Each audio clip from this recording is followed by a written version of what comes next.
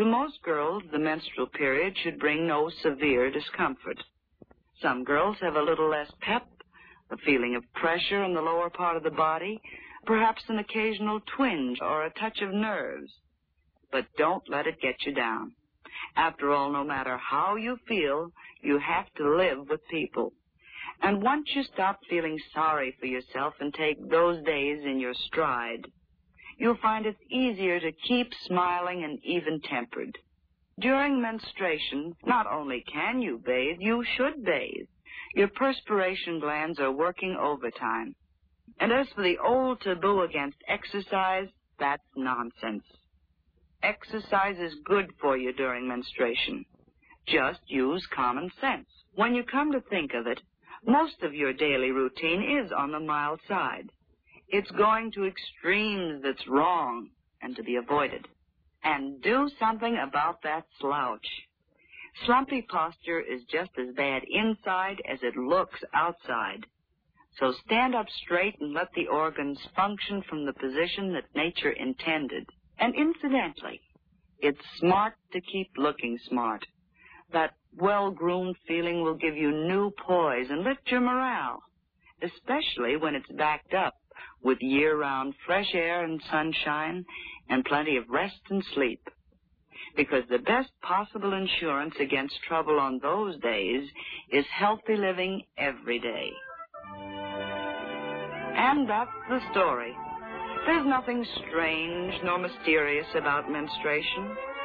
All life is built on cycles, and the menstrual cycle is one normal and natural part of nature's eternal plan for passing on the gift of life.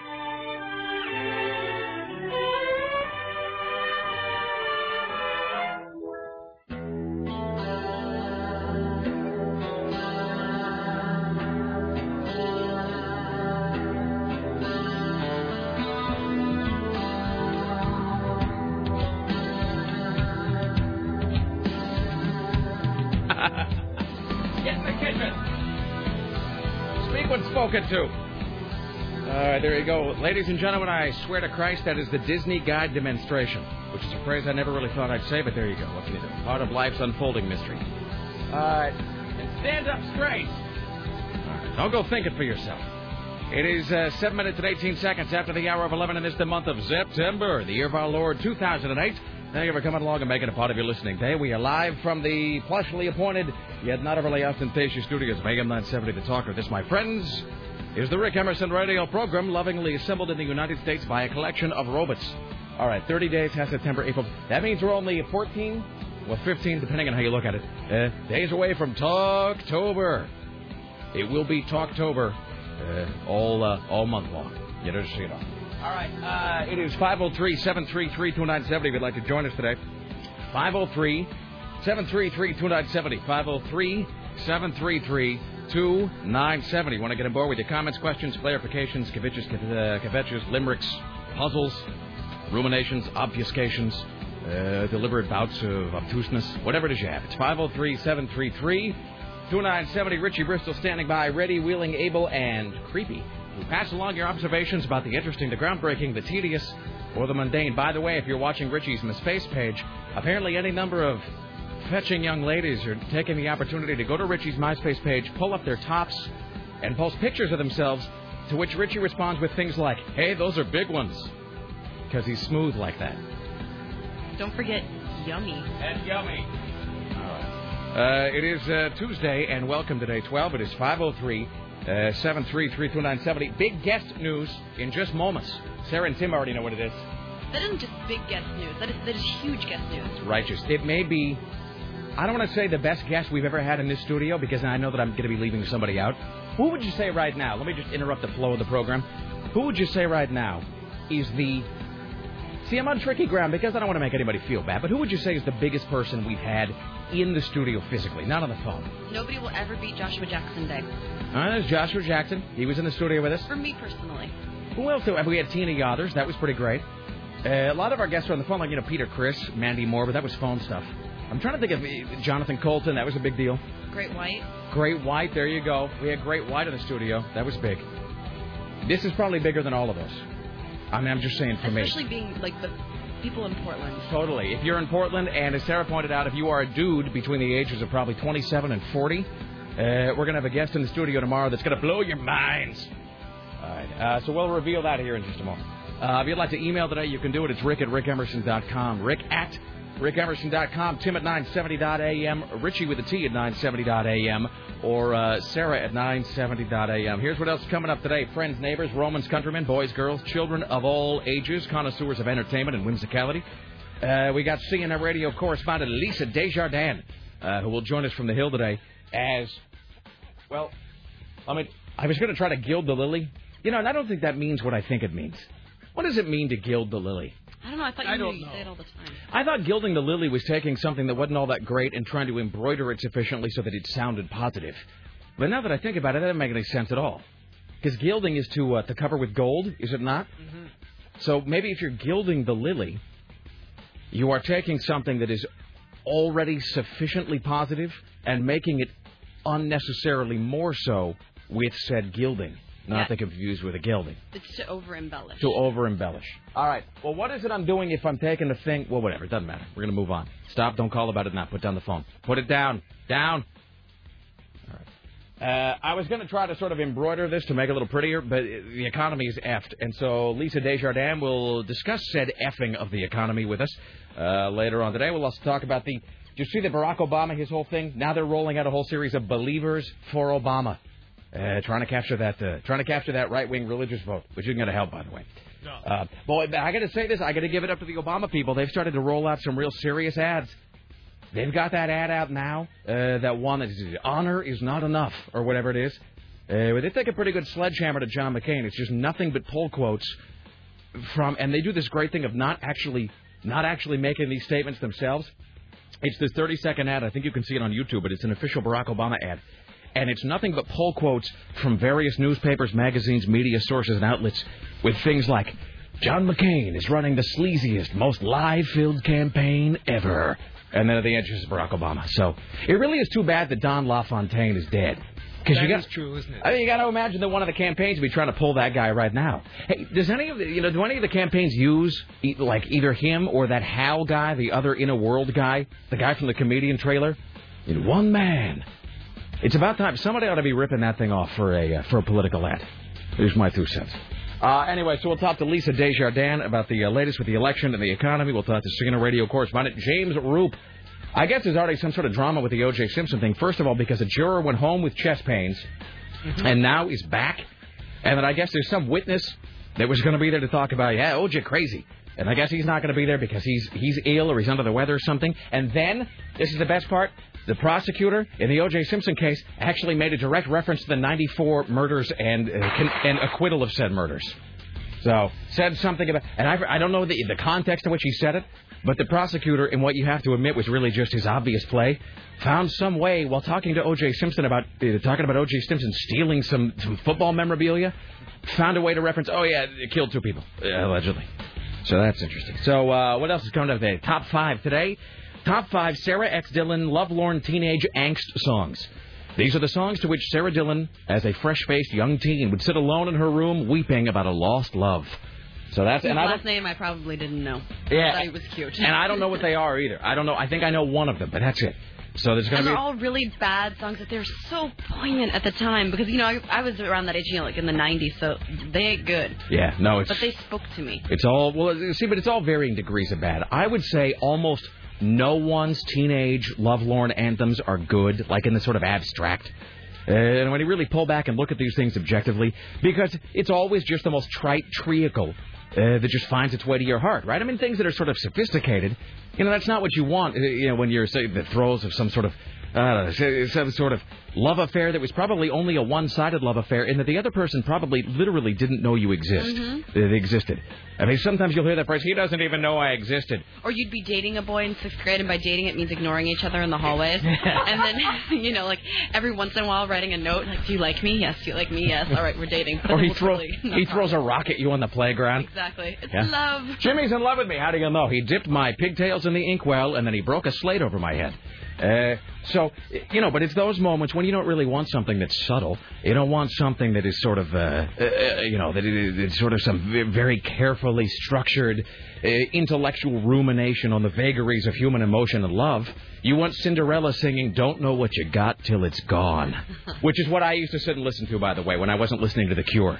I would sit in my room and I would have a double shot of Disintegration and Long Cold Winter by Cinderella playing like on an endless repeat on my Pioneer 6-disc CD changer. And I had 6 discs, but just like sometimes you buy the whole seat and you only need the edge, I only needed 2 of those 6 discs because all I needed to hear was Long Cold Winter, the song, which features the refrain, "It'll be a long cold winter without your love."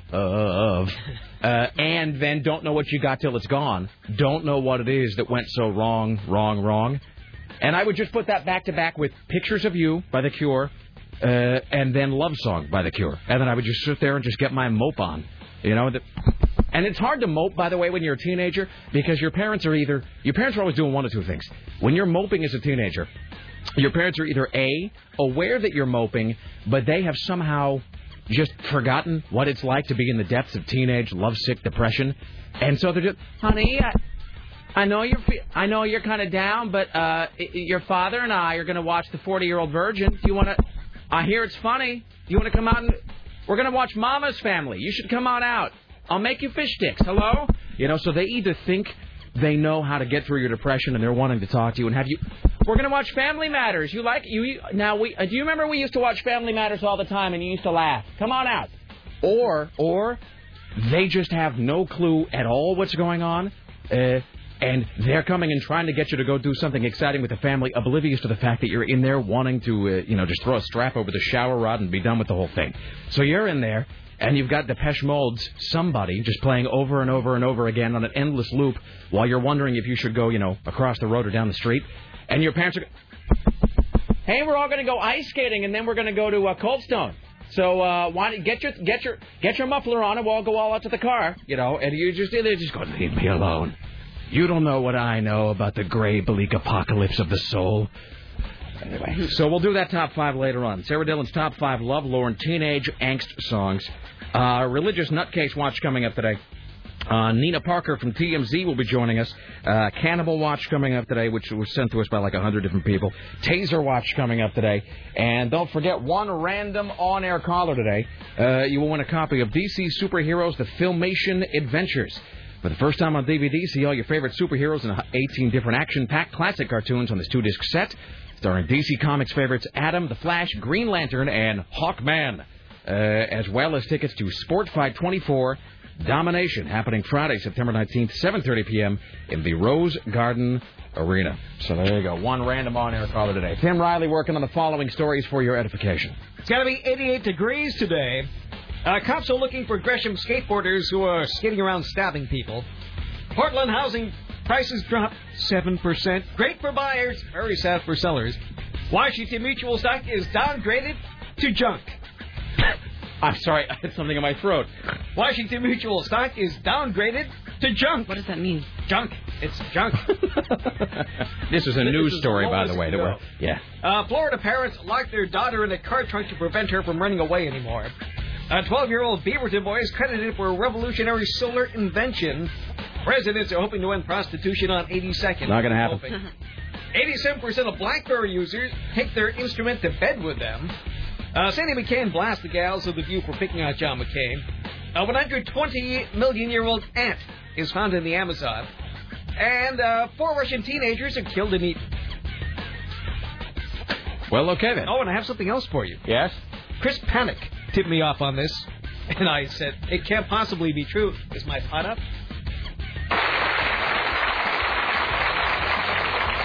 Thank you very much. Now, here's an attractive couple, Gail Farrell from Durant, Oklahoma, Dick Dale from Algona, Iowa. Excuse me. Let's listen to Gail and Dale and one of the newer songs.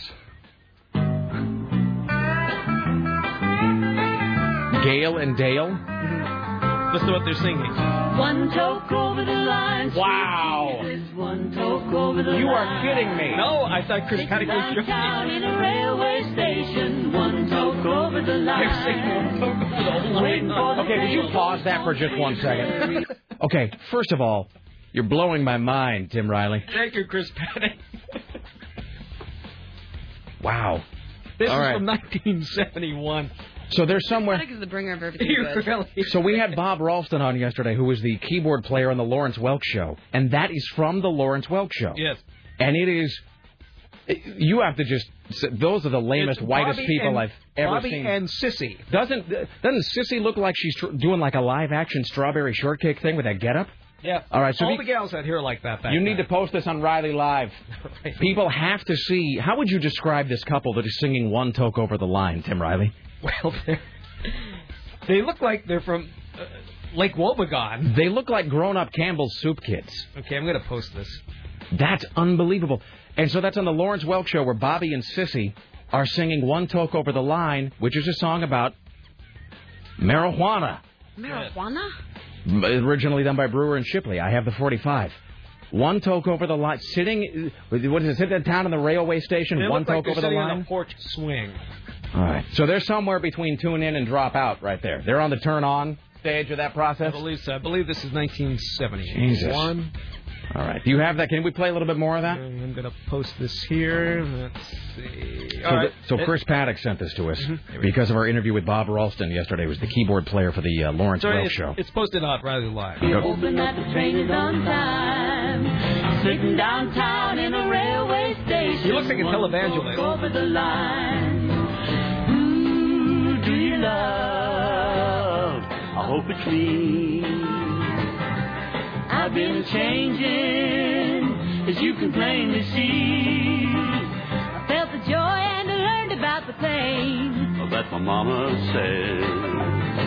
If I should choose to make a part of me, would surely strike me dead. And now I'm one toke over the line, sweet Jesus, one toke over the line. There's no words for how bizarre that is. Downtown in a railway station. It looks like she's wearing a waitress outfit from IHOP. Okay, she looks like a really young, way more wholesome Loretta Lynn. And you're right when you say he looks like a televangelist of some kind. Anybody out there, wrestling fans who remember Brother Love? He kind of has a little Brother Love thing going on. Is there any possibility they know what they're singing about here? Absolutely. Sweet Mary, hoping that the train is on time. Sitting downtown in a railway station, one toke over the line. Don't you know that we're sitting downtown in a railway station, one toke over the line. The biggest smile. The expression of their faces is priceless. Oh, man. You got to go to RileyLive.com and watch this. Thank you, Chris Paddock. You got to go to Riley Live and watch this. The look on their face when they do the big flourishy finish there. Are they so proud? One toke over the line. And then they have just a big Colgate smile. And it's like they're singing in church. It's like everything but the little ding sound coming out of their eyes and teeth as they give that big, beaming sort of facial expression at the end. Wow. That's the best thing I've ever seen. I wonder if that was some guy on the Lawrence Welk staff who was maybe dissatisfied with his position and decided to slip one by old Lawrence. Yeah, no, Lawrence, it's about what is it? Wait, I can't do the Lawrence Welk accent. What is a toke, Johnny? Toke is like a soft drink. It's a toke is it's a prayer. You're one prayer over the line. Oh, that's unbelievable. Thank you, Tim. Thank you, Chris Paddock. You can see that should be up there any minute now. I just posted it. Riley Live. Oh, that's wonderful. We'll play that again later on. All right. Okay, so a couple of things. We'll get the phone calls here in a second. Big guest news. I'll just go ahead and say this now. So tomorrow in studio, we're right here, standing, I don't know, about 3 feet to my right. Ladies and gentlemen, tomorrow, 2 p.m., the one, the only, the legendary, the awe-inspiring, the iconic Roddy Piper will be in the studio with us tomorrow, 2 o'clock, which is just unbelievably great. I think we did a phoner with him a few years ago. We interviewed him, I think, back at the KFTK days. We had him on the phone at one point. He was doing that show in the WB.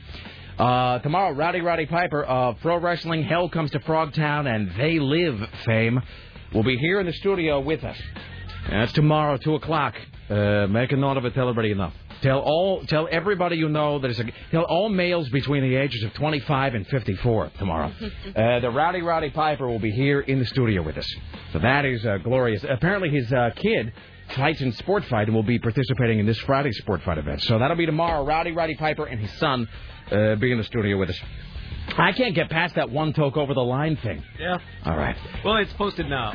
Joined today, as always, by the lovely and talented Sarah X. Dillon. Christ, it's almost 11:30. How are you today? I'm not a man between 25 and 54, and I'm excited for tomorrow. That is fantastic. Because I don't really know a lot about him, but I know enough to where I know that my friends would be just completely excited. He's a big deal. He really is. And not just because he's from Portland, not just because he was really... the early days of the WWE, back when it was still the WWF, he really carved out his own niche. And I have to tell you this, growing up as a kid, and I'm not just saying this because he's in Portland and because he's giving me the show. Growing up, he was, hands down, flat out, without a doubt, my favorite wrestler. Because, I don't know if you know this, but you know what Rowdy Piper's gimmick was? I mean, he wore a kilt, obviously. He had the whole Scottish thing. But his gimmick beyond doing the bagpipe, Scottish kilt, whatnot, his gimmick was that he was a talk show host. That was his thing.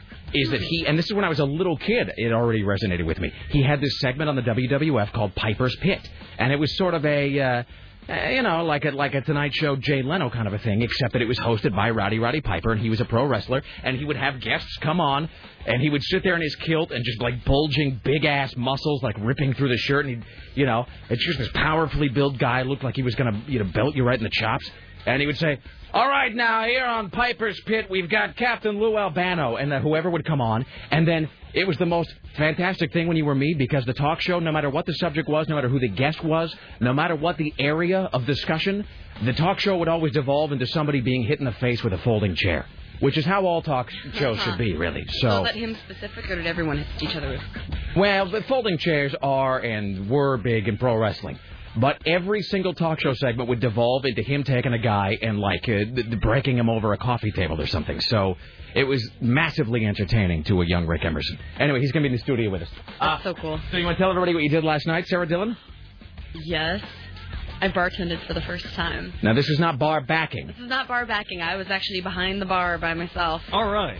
Making drinks. Didn't make too many mistakes. I mean, it's all, a learning thing. But, yeah, the owner, she's the one who's training me, and she's a friend of mine, and she's just like, all right. And so I came in there, I'm like, all right, I'm ready to bar back. And she's like, nope, you're bartending. She's like, I'm going to sit on the other side of the bar, and I'm going to be doing my office stuff. She's like, good luck.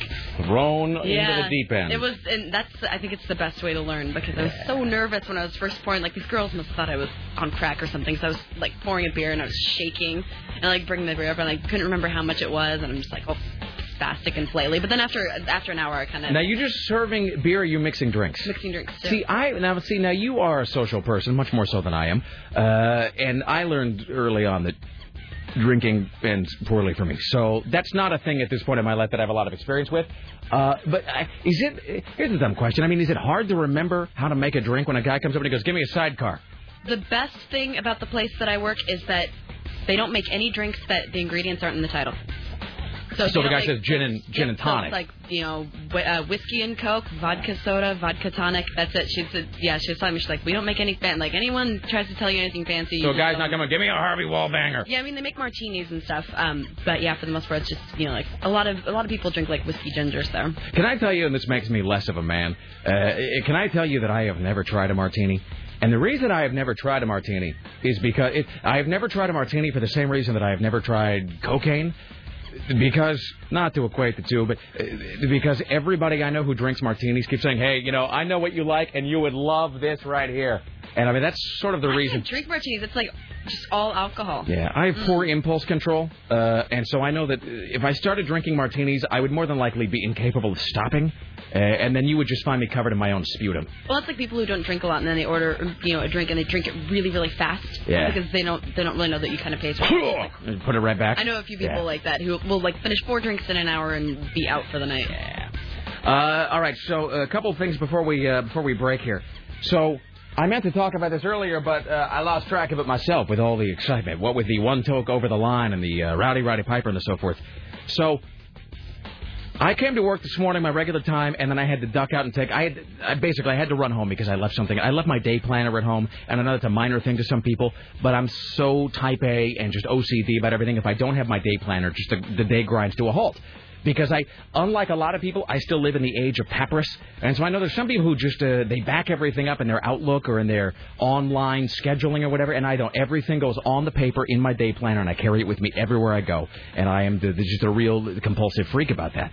So if I get to working out of my day planner, it's like getting to working out of your phone. I mean, you're just effed for the whole day. So I get to work, look around, and no day planner. Get in my car, jet home, come back. When I left, my office was fine. When I came back to the office this morning, there was a note on my door that says, my door was closed, by the way, and there was a crudely written note on my door that said, squirrel in here. Let me see it. Except it was written squirrel, like with an extra E. Well, you always think you spell it wrong anyway. Yeah. So it said squirrel in here on my office door when I got back to the station today. And squirrel. And I walked down to Susan Reynolds' office. You know, there was somebody Googled squirrel between this misspelled one and this one. I think it was Dave Zinn. So I walked down to Susan's office and I said, what the hell? Like what? And she goes, I think there's a squirrel in your office. He was in my office this morning. And you heard it actually be talking about in the recap today that when I was here on Friday, everybody else was gone to Rockfest. Office is really quiet. So the squirrel sort of jumps down and starts foraging, like he's eating everything there is to eat in the attic. And so he jumps down into this level so he can have access to our big supply of donuts. And he was running up and down, just doing all of these, laps up and down the hallway on Friday. I thought that they had caught him and gotten rid of him over the weekend. Apparently not. So I guess this morning the squirrel was in Susan Reynolds' office. Cheryl the Hawaiian said she walked into her cubicle this morning and the squirrel was sitting on her keyboard staring at her.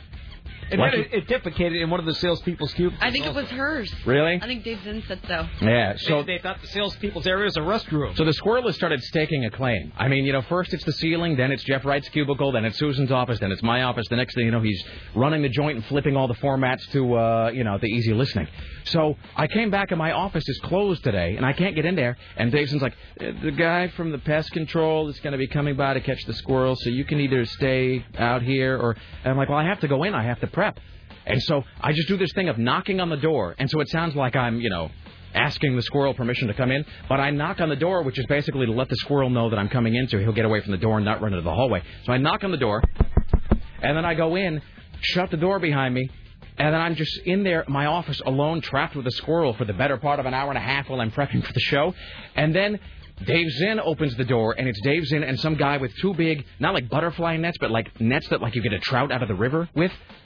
And they come in, and meanwhile, Tim has come into my office to ask me about a station matter. And so Tim and I are in there talking. The door opens. Dave Zinn comes in. The Steve Irwin guy comes in with him. He's got the nets. And the next thing I know, the Steve Irwin guy is underneath my desk, rousting the squirrel, who I think was just sleeping comfortably, chasing him around the office.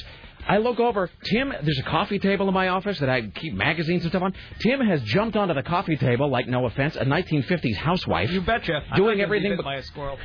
Really?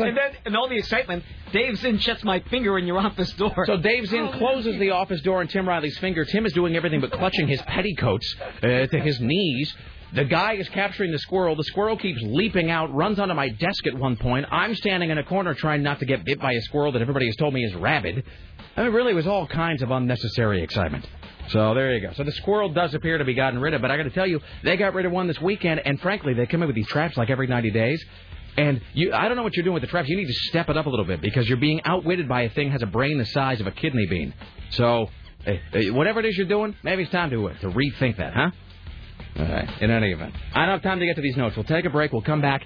CNN radio correspondent Alicia Desjardins around the corner. Coming up at noon, Tim Riley from the Ministry of Truth. Later on, Jim Roop, Sarah Dillon's Top 5 Lovelorn Teenage Angst Songs. Nina Parker from TMZ. Religious Nutcase Watch, Cannibal Watch, Taser Watch. Tomorrow, Rowdy Roddy Piper. Stay there. Back after this.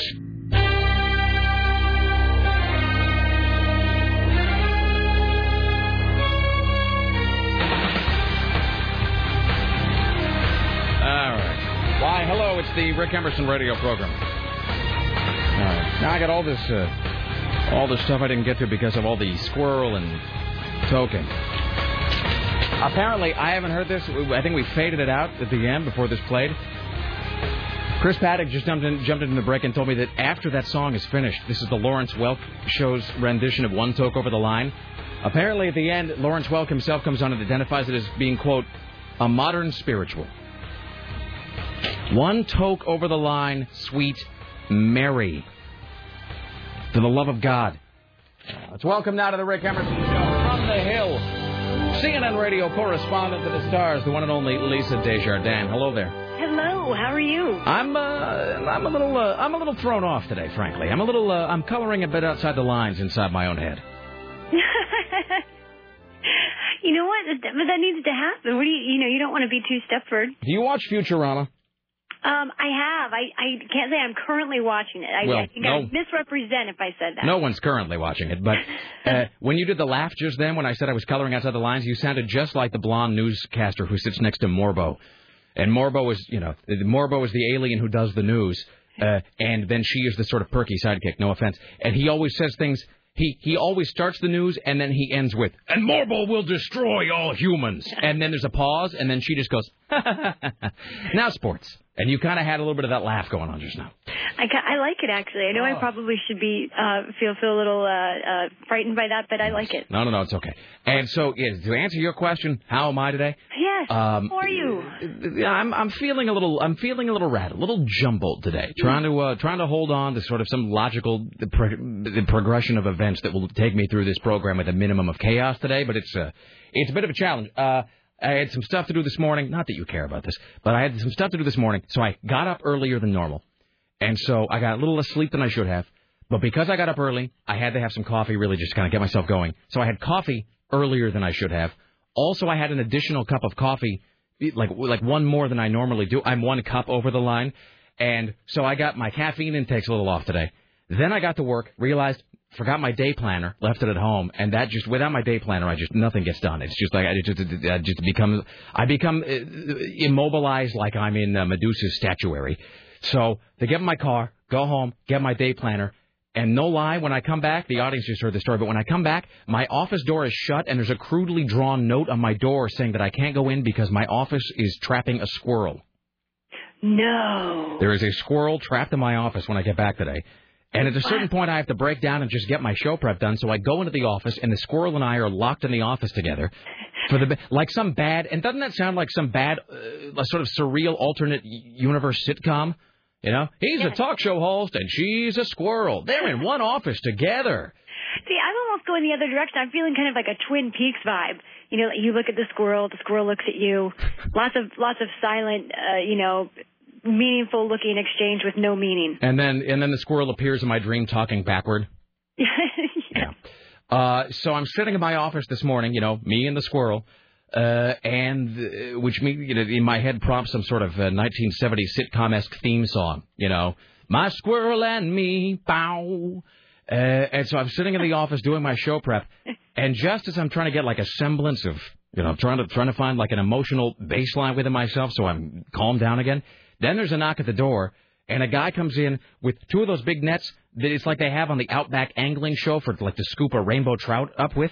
And he comes in with 2 of those, and then it's just absolute unbridled chaos in my office for about 10 minutes as the guy is chasing the squirrel from one corner of my office to another. Meanwhile, Tim Riley has come in to ask me a question. He sees the squirrel and, no lie, jumps up on a coffee table in my office and stands on his tiptoes as though he was a housewife from a Tom and Jerry cartoon. Oh, that's great. Meanwhile, every time the guy catches the squirrel, he manages to hold on to the squirrel for like a second and a half, and then the squirrel jumps out of the net and begins running around the office again like a weasel on speed.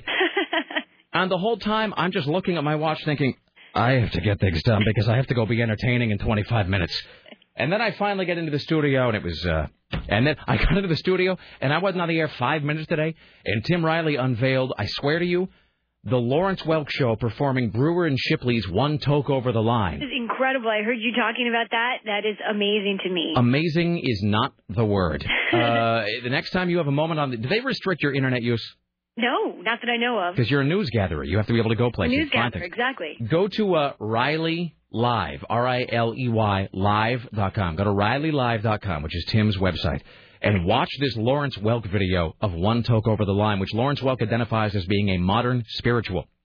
Oh, fantastic. I have it called up. I will play it as soon as we are finished. It's quite unlike anything you've ever seen. I give you my word on that. And tell me if you don't get a strawberry shortcake vibe off the woman who's singing. Oh, really? Okay. All right. Jesus. All right. I don't even know where to begin. So I don't know either. What is up with our stupid, economy? mangled, hopelessly doomed economy? Right. How about that? The Dow. CNN had the Dow Jones up all day. I don't have it. I can't tell you right now where the Dow Jones is, but obviously not in great territory. And just in the last half hour, the Federal Reserve has announced that they are not changing interest rates right now, which is pretty significant because there's a lot of pressure on them to help out Wall Street. And if they lowered interest rates, Wall Street would just be delighted. It would make Wall Street's life much easier, help some people make some money on Wall Street. But the Federal Reserve saying, no, we're not going to do that.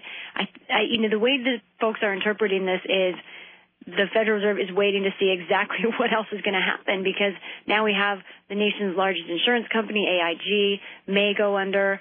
They're trying to kind of doing the doggy paddle right now in the water, trying to make it to solid ground, but it's not clear if AIG is going to survive. And there is definitely a sense, there are the people who are hoping for panic, perhaps yourself, but then there are a lot of people who just your regular garden variety, boring, white, older analyst guy. They're all saying, yep, there's more to come. Can I tell you, I was at one of our local casinos over the weekend with my wife. We were going there to see Dennis Miller live. And oh, great. So we were there, and, my wife is much more of a gambler than I am. She's way better at all forms of gaming than myself. I just, it's like they see me coming, and the casino just starts figuring that they're going to expand into a new wing because I lose so much money. But So Lara had a real bad night at the craps table, though, and I was up in my room just being lame, just reading a book and eating bad nachos. She comes up to the room and she said, I'm done with craps for the night. And I said, oh, well, how did it go? How'd you do? And she said, let's put it this way. The next time, work calls, tell them that I will take any overtime they offer me. Oh, no. And I said, that's, enough said. I don't know any more about it. So that was on Saturday night. I came home yesterday. And my wife, who is far and away the more financially responsible, member of the couple, I came home yesterday, and my wife was sitting in front of her Yahoo Finance page, and just with her head sort of slumped and like in her hands. And I said, "Hey, how we do?" And she said, "I'm going to go back to playing craps because I lost less money that way." Oh. So there you go. Wow. Yeah. That's happening everywhere. And I think, Wall Street to some people is kind of, people will look at their 401ks and, it does matter to a lot of people, but I think it can be a little remote. I think yesterday almost as significant was news that Hewlett Packard is cutting back almost 25,000 jobs. That is a lot of jobs. Now, only half of that is in the United States, but that's still 12,000 jobs. Right. And the truth is we're at a point where that's kind of that gets a mention. Yeah, it really is just... one of my girlfriends, who's a great reporter, I was sitting down with her after work yesterday, and she's like, it's just falling apart, isn't it? And she's not someone who's prone to hyperbole, to exaggeration, and it's just we're doomed. I really do have to say, there's certain, but it's bad right now. As a journalist, you probably run out of ways to talk about how bad it is, right? You've got your thesaurus there, and you've still plowed through all the synonyms for fail. Well, the funny thing is that it is really bad on Wall Street. You can throw all those adjectives out there, but most Americans are figuring out ways to get by. And right now, for the last probably 3 or 4 years, a lot of Americans have already kind of been downgrading, kind of not spending as much, and that's one reason the economy isn't doing as well, because people's real incomes haven't been going up and real costs are going up. So people have already, I think, been cutting back, or they've been dealing with, they can't go out and buy whatever they want. Some people still do, of course, but I think that the fact is that people could feel even more. Right now we're at a good point where gas prices are going back down. It looks like oil prices are going back down. So things that are real to us, are okay. But I think that the problem is that as Wall Street unravels, then we could really get into trouble that affects us in our living rooms. And so far that hasn't happened. And I know you have to go here? Do you have a second to listen to my blather? No, I've got a second, yeah. I got two things. One of my true heroes, Abby Hoffman, wrote this great book, largely outdated now, but an infamous book in its day called Steal This Book. and was actually, was banned. They tried to prosecute him, I think, for even writing it. It was basically how to sort of swindle the man and get by for nothing in this world. And it seems like somebody ought to do, not to steal this book thing, but somebody, the market right now, you know what it'd sell is one of those, you get those like New York on $9 a day or whatever. Somebody just ought to do a like your own life on $9 a day. Where they're talking about not a travel book, not a tourism guide, not a thing for going to another country, another place, but literally your own life, your town for $5 a day. Some sort of how to sort of get by in a tough economic time, even if you're not traveling, sort of a book. Secondly, this is now the time for a sidebar piece, Lisa, about recession-proof businesses, and is there such a thing? Because you always hear, well, liquor, that's a recession-proof industry. Or, gambling for that matter. My wife and I were having this discussion about casinos. And do you suppose that in tough economic times, casino business goes up, down, stays the same? I really don't know. I wonder. I'll tell you, one of the biggest recession-proof businesses, I would argue maybe the biggest. Religion. Government. Oh, well, yes, government. That's, government. So, yes. yeah, Washington, A-okay right now. Washington itself is doing A-okay. And, in fact, actually, housing prices here in Washington really haven't changed. Some of them are starting to go up, and that is for two reasons. It's because when there is a recession, when there are economic problems, usually Congress doesn't really take away layers. More often they add new layers to government. And then the other is whenever there's a new administration, there's always a great buffer period where there's sort of a doubling up of people left over from the last regime and new people from the new one. And while I do recognize the polite but unmistakable way that you acknowledged and then brushed off my sidebar story idea, so I'll give you one more before we go. Okay. Here's another sidebar. Yeah, maybe I'll surprise you and I'll do it. Don't turn my show into a house of lies. Steve Kastenbaum at least pretends to like ideas. He'll go, that's a great idea that I'll never do. I wish I were as nice as Steve Kastenbaum. He's great. Okay, here's one more idea. There's a little more out there. Wait for it. A little edgy. Okay, how about this? Because I was watching Breaking Bad the other day, which is a powerful but depressing program. I don't really know that I can stick with it. It's just too dark. And that's saying something for me. It's just too bleak. But, but Breaking Bad is about a guy who finds out he has like 2 years to live, inoperable cancer, wants to leave his family some money. He's a high school science teacher, becomes a meth dealer. And, right. I haven't seen this, but I've seen the previews, right? Great premise, bleak show. How about this? Rather than talking about recession-proof industries, this would be an interesting sidebar article, and I know you guys are always trying to attract more eyeballs. How about this? An analysis of how the downturn of the economy affects illicit businesses. I think that is I think that's a great story. For example, I am really curious about, and I'm not saying that, we don't advocate any of this behavior, but I am really curious to know, okay, so if banks are failing, Wall Street's in the dumper, how does that affect a guy who is a coke dealer? I mean, and not like a wholesaler, like a guy who deals coke to, like a functional addict. Some guy lives in the suburbs, does a little blow now and again.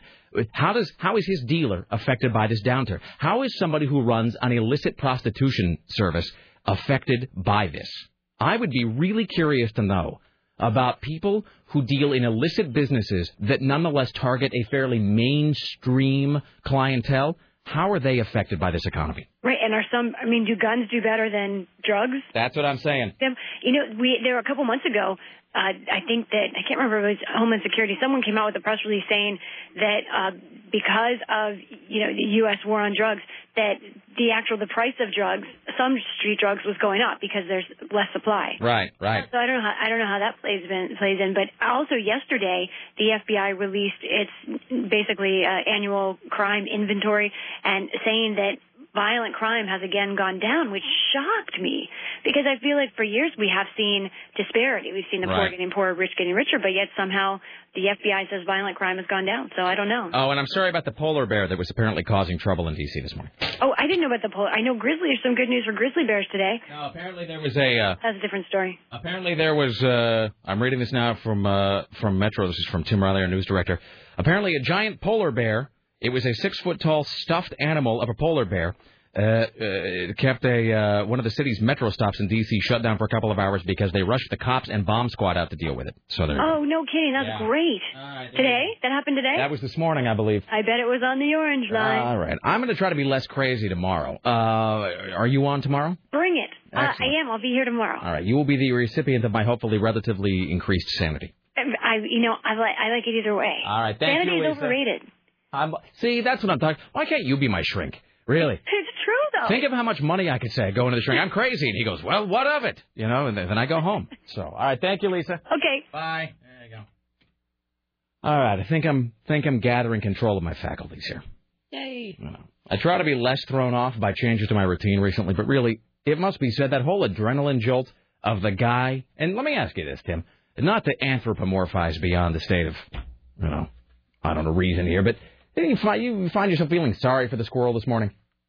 I did, because I thought the squirrel finally triumphed in his life. He finally picked out the office he wanted. He made himself at home, put his feet up, like it was his own version of Don Draper, really. And then here comes the man. Taking it all away. And you know what? And you're right, Tim, really. I mean, in a way, Tim, isn't the squirrel all of us? And aren't all of us the squirrel? Yeah. Because he started humble beginnings, a tree. Mm-hmm. And then he moves to maybe his first, studio apartment, the attic. Mm-hmm. And then he moves to maybe a nice place that he has to share with roommates, which is the floor and, running around and squatting in Cheryl's cubicle. Then he finally finds his own place, which is a small pile of papers underneath my desk, where, as you pointed out, he was curled up and fast asleep. Mm-hmm. His own private dwellings and lodgings. And then, as he always does, the man ruins everything, coming and rousting him up, trying to shove him into a net. That's no way to end your life, shoved into a net by some pasty-faced bastard with a bad mustache. That's a poor way to end things. So, all right. Well, they swore to God they weren't going to kill him. I know it's probably a lie, but I'm going to cling to it. Maybe they bring the same squirrel back at night. Well, can I just say this one final thing about the squirrel? Yeah. So the squirrel that I saw on Friday, who was just doing this decathlon all around the building. So Crystal Cash, who works on KUFO, she and I think Court caught a squirrel that they, as Hooper would say in Jaws, they caught a squirrel, not the squirrel. Because they're like, no, we caught that squirrel. We kicked him out in the park. And I'm like, well, what does it look like? And they're like, well, really small, maybe like 2/3 normal size, pretty thin, gray. And I was like, that's it. That's totally him. Because most squirrels are like just sort of big and brown, right? Mm-hmm. And so I figured they'd gotten the squirrel. So, but then the squirrel appeared today. So it's either the same squirrel coming back, because it doesn't seem possible they can keep the squirrels out of this building. That's the other thing. If the guy keeps coming back, taking the squirrels away, I almost think, I'm not saying this is the case, but it almost is like the guy himself is putting the squirrels back in the building. That's what I was thinking. Because we have to keep bringing them back every 90 days. It's the same squirrel. I mean, what are we paying that guy for? And somebody did write me, Janice actually wrote me and said that it costs like $700 to get squirrels out of her, heating vents. Hold on. We're going to do this before we break. Then we'll find out. Well, I guess a squirrelologist is a skilled... You mean Squirrel, Tim? Yes, Squirrel. You got this note is hilarious. Squirrel in office. Hello, I'm John McCain, and I approve this message. Okay. Hi, Dave. How are you? Hello. Hey, let me ask you this about the squirrel. So, yes. Is it now? Let's not identify the company, but is there some company that we pay? Do we pay that squirrel guy every time he comes out, or are they like on retainer? Do you know? Well, we paid him one flat fee, and today was a freebie. Wait, so we paid him one flat fee, but he's been here several times, hasn't he? We paid him a flat fee for the job, which was to eliminate the squirrels, and today he didn't charge us. Because he didn't eliminate the squirrels. Because he left one behind. Yeah. So yes, he's been here 3 times, and he was paid one fee, and he's also used to be in radio and likes to come by. So when did he come to take the traps out of the ceiling? When? Yeah. Friday. Okay. He put them on the roof. Because Court and Crystal caught a squirrel like on Thursday night or something. So there's actually been several squirrels that have made their way down. They're losing their fear of us, Dave. This is the problem. I mean, this is not unlike the aliens in the film of the same name. You know what I mean? Where they figured out how to crawl, through the rafters inside the room, and then they drop down, and the next thing you know, you got to blow yourself up with Vasquez in an air vent. Which side are you on? Well, at this point, I'm kind of rooting for the squirrels, frankly. Okay. All right. Thank you. Bye. Bye. I mean, look, I understand that it's, it's our office and this is our time down here and whatever. But it really, whenever man faces off against nature, I got to admit it, I root for nature. I always do. So, and plus, I've become more tolerant in my old age. I don't kill spiders anymore. I capture them and I take them out and I wish them the best of health. Just ask them to do their business elsewhere. Yeah, I try not to kill things. Even if it's a mosquito or something, I pick it up and paper towel, open the fridge door, and give it a chance to live. Yeah, and it's not like I believe in karma or, like reincarnation or any of that jive. It's just like, I kind of dig spiders. They're just trying to get by, as are we all. You don't have to squish everything. No. Not everyone has to act like Big Cheney. All right, then. More of that wit around the corner. Tim Riley's Noon News Hour on the way, kids. Don't go anywhere. It's the Rick Emerson Radio Show. Gotta get away.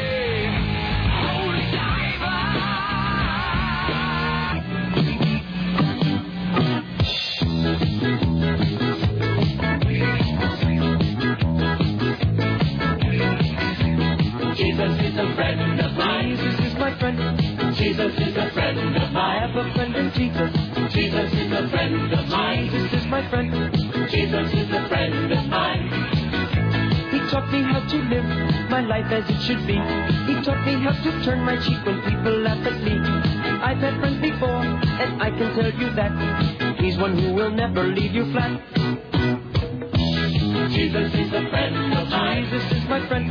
Jesus is a friend of mine. I have a friend in Jesus. Jesus is a friend of mine. Jesus is my friend.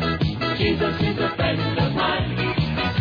He taught me how to pray and how to save my soul. He taught me how to praise my God and still play rock and roll. Good God Almighty. Music may sound different. I want you to feel that message is the same. Now, this really is centering me. To praise his name. Dum-ba-dum-bum-bum-bum-bum. Jesus is a friend of mine. No, it's true. He is.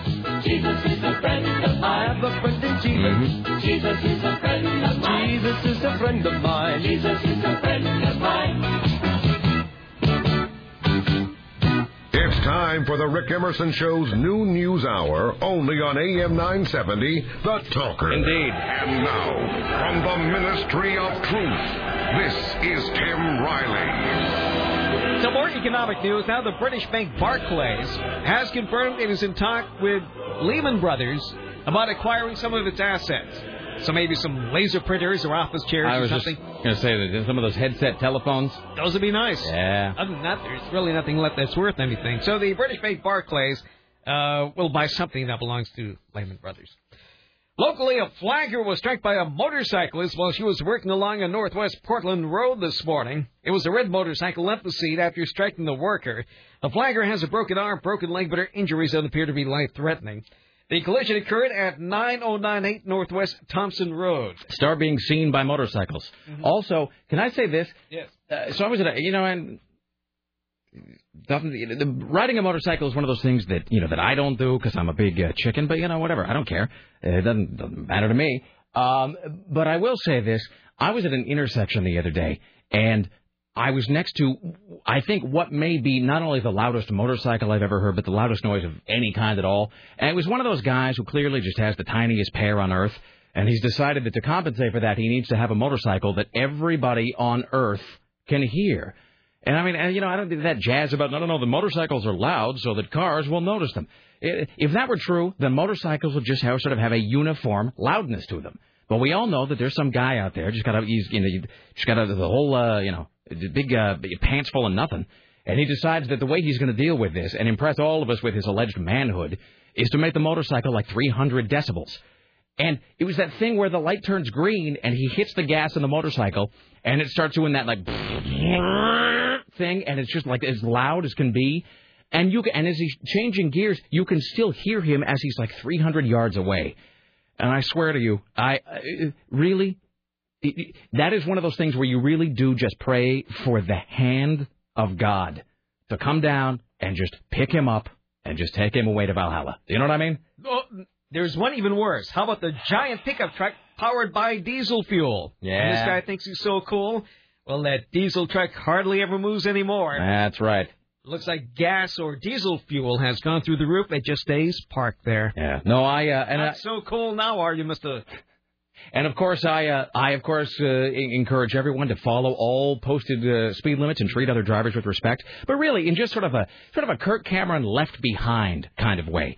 If God could just sort of wave his magic God wand or whatever it is, and suddenly all those guys, and I'm really only talking about the guys who have the motorcycle, where they've paid like $500 some guy to make it 3 times as loud as it needs to be. Just some sort of I look over and like that, he's gone. Yeah, and he's gone to sit at the right hand of Odin or something. That'd be fantastic. So since you're talking about the guy in the diesel truck, yes. Did I tell you about that article that was in the Portland Tribune a while back where they were interviewing a bunch of people who still drive their Humvees around? And the guy's just desperately trying to make it look like it's not retarded. No, it's fine. Well, how many miles to the gallon you get? 9.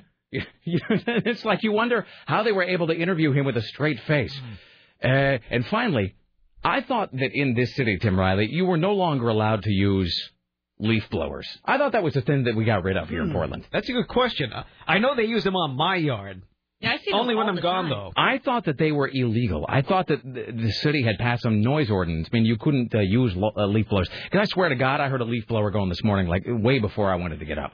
So, I'm not sure about that. And what is it about leaf blowers that is uniquely irritating? There's all kinds of sounds. There's the fingernails on the chalkboard, and when you scrape the plate with your fork, and people blowing their nose or whatever. There's all kinds of bad sounds. What is it about leaf blowers that is so perversely bad?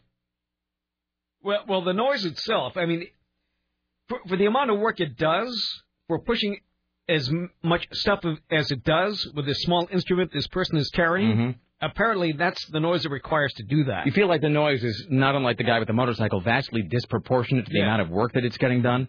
I mean, really, we're all such fat bastards in this country. Get a rake. I mean, would it be so hard to get just pretend that you're doing some aerobic exercise? Speaking of fat bastards, I was at Wendy's getting my weekly fries. Yes. And across from me is a father and his son, I would imagine. The son can't be more than 6 or 7 years old, already overweight like the dad.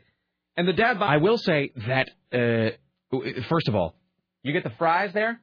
I do. Now, see, the fries there are great. Yes, they are. I'm saying for me, the fast food fries, first of all, McDonald's fries are great. Wendy's fries are great. Burger King had good fries for a while. See, but I haven't gone there for a while, so I don't know if the fry, because you hear that people change up that fry recipe now and again. But, Wendy's has also got, first of all, Wendy's has got, because I don't eat a lot of I don't think we call it fast food anymore. I think we call it quick service. So I don't eat a lot of that, but I got to tell you, Wendy's has got they've got that baked potato that is just fantastic. You go in there, it's like the baked potato, and you can get it with like a little cheese and ham inside.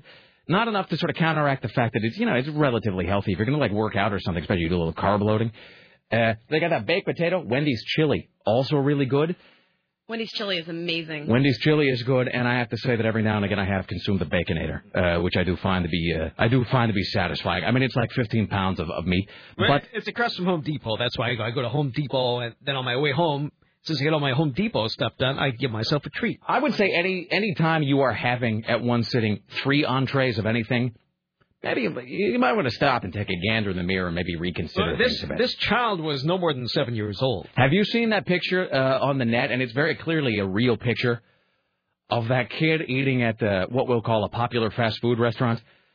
And he is just like the most corpulent little bastard you have ever seen in your life. I mean, he's got fat on top of his fat on top of his... He looks like a little Michelin man, except he's a child. And he's just there, just shoving the food right in. So, oh, man, did I tell you that I went to Dairy Queen over the weekend? No, yes, you did. I went to Dairy Queen on the way to a Spirit Mountain Casino to see Dennis Miller. I haven't gone to Dairy Queen in a long time because there isn't really one in my neighborhood. And it wasn't a brazier. I don't know what that thing... I don't know what a brazier is. Because sometimes... I always thought that was brazier when I was a teenager, but that's the way teenagers think. Well, that wouldn't make any sense, Tim. No, it wouldn't. But sometimes it's just a Dairy Queen, and sometimes it's a Dairy Queen brazier. And I don't... Is that like a... That's fried food, isn't it? Now, but is that a trademark, do you suppose? Is that like is that like a research with Retson kind of a thing? Yeah. So I got their double bacon cheeseburger, and it was interesting too because sitting right across from us, it was Laura and I sitting in the booth. I got the double bacon cheeseburger, and then I waffled for a bit on whether or not to get the Blizzard, because I haven't had a Blizzard in a long time, and ice cream, a little bit of that goes a long way with me. I don't really care for the Blizzard all that much. But I got the Blizzard, the Snickers Blizzard. It's everything I thought it would be. I mean, really, it was just, and I'm glad I got a small, because again, I can't eat that much ice cream. I got not much of a sweet tooth. That Blizzard was deeply satisfying. But then, so there's Lana eating, and then right across from us, 2 Mormon missionaries, and some poor sap that they've hooked in for lunch. And all he's trying to do is eat his fries, and they're drilling him with the whole, do you know that Jesus came to North America? So it was an exciting lunch experience all the way around. Oh, there was some guy screaming about Jesus in the back of the courthouse when I walked to the Mac stop. Everyone was ignoring him. Always people screaming about Jesus. I Jesus. did this guy on the bus the other day. Hey, here's a question. You may or may not know this. So I should ask Laura about this. So with the Mormons, with the missionaries, and that's a tough racket. I mean, I don't mean to knock on the missionaries. That's a tough gig. I don't like anybody coming to my house. Not even if they've got something I want. I mean, if you were going to door to door giving out $5 bills, it's still probably 50-50 whether I'd even want to talk to you or not. Well, I have a tasteful sign that says no soliciting under my doorbell. Do people respect that? Not all the time. Yeah. So we're sitting across from the Mormon guys, and I was thinking to myself, is it true that they always have to ride the bicycle everywhere? Because, there's that stereotype of the Mormons on the bicycle, the missionaries. And I was thinking to myself, this is on the way to, to Grand Ron. I mean, it's like the middle of nowhere. There's nothing. A real big empty is what that is. So I was thinking, well, they can't be bicycling. That sucks. I mean, really, you think the Lord values efficiency, probably. So I wonder if they give the missionaries a car if they're in the middle of just some arid wasteland. All right. Anyway, so blah, blah, blah, and so forth. Here's Tim Riley. So anyway, apparently there are problems in Gresham with teenagers skateboarding and stabbing people at the same time. The latest stabbing took place at the intersection of Northwest Civic and Northwest Council Drive. The identified victim got into a verbal argument with two other teens, and one of them stabbed him. Both suspects took off on their skateboards. The victim was taken to the hospital. So apparently, not only are people getting stabbed in the back with needles in Gresham, now skateboarders are stabbing people. Then people who live near Northeast 82nd Avenue say they're fed up with the prostitution, and they're sharing ideas how the city can clear out these prostitutes. So they had a town hall meeting focusing on the issue. Let's see. Apparently they don't know what to do. It's hard to find a regular job, said one 28-year-old, with no work history. When I apply, they hire an 18-year-old before they hire them. On Monday night, hundreds of neighbors packed a Hunt auditorium to learn about prostitution. Really? Yes. Everything you always wanted to know about prostitution, but were afraid to ask. So, what do they learn, do you suppose? Portland Police Bureau says it starts with more patrol officers and a tougher court system for prostitutes. The Attorney General will assign them probation. But prostitutes don't think anything will work. It's not going to stop, period. It is a harsh reality for a neighborhood that's had enough. It's gotten bad over the years. Something needs to be done. By the way, move away. If I can just dovetail back to something we were discussing yesterday, and I'm not going to dwell on this. But yesterday, and again, I don't know a whole lot about a whole lot. My wife is the smart one. I'm just the guy who talks a lot and is a spastic. But just based on my admittedly layman's read on the economy, I said something yesterday. It's a bunch of people torqued up. God, I got a bunch of hate mail yesterday. Just about a whole bunch. It was like everybody was just full of angst and anger yesterday about everything. Everything I said yesterday, I didn't think you said anything wrong yesterday. Me either. I mean, I don't even know. It was just every single thing I said. I like cheese. You bastard. Just people just sitting down and screeching off some email to me about it. Everything I got was a howler yesterday. But I said in my layman's take on the economy that it seemed like any responsible view of our big financial mess right now would almost require us to raise taxes on everybody, right? Mm-hmm. I mean, if some guy says that we're going to fix everything without raising taxes, he just seems like he's probably a tool because, you can't do that. And a guy called in, rightly annoyed at that, and he said, I don't want to pay more taxes. He said, why didn't the government just cut their spending? Which I think we can all agree is how this should work. But I think we can also all agree it's not going to happen, right? Well, we've also had some senseless war going on now for, 7 years? Yes, we have, Tim. It Tim. wasn't free. Right. And so, you know what it is? Here's the thing. I don't mean to... Let's put it this way. I will actually even remove gender from this. And I do have a point. I will tie this into hookers. So it's all going to be worthwhile in the end. So wait out 10 seconds. Listen up, all you at Northeast 82nd. There could be a solution here. Listen to tax talk for 15 seconds, and then I'm going to end it with sex. So it's all going to pay off. My thing about taxes and why we got to raise taxes is because it's like having a spouse of either gender who just spends way too much, right? And you can talk to your spouse about spending less. Hey, maybe you don't need to go to IKEA 5 times a week. Maybe you could buy something, used every now and again. Maybe we don't necessarily need to have a new car every 90 days or whatever. You could talk to the spouse about that, but in your heart, the spouse is who the spouse is. And their spending habits are what their spending habits are. And they're not going to fix it. And so, you as the other spouse, your only choice is just to go make more money, right? You're like, well, my husband or wife, my boyfriend, girlfriend isn't going to quit spending money, so I guess I just got to go drive a cab at night to make a little more cash. Because you realize they're just never going to change their ways. That's what we are at the government right now.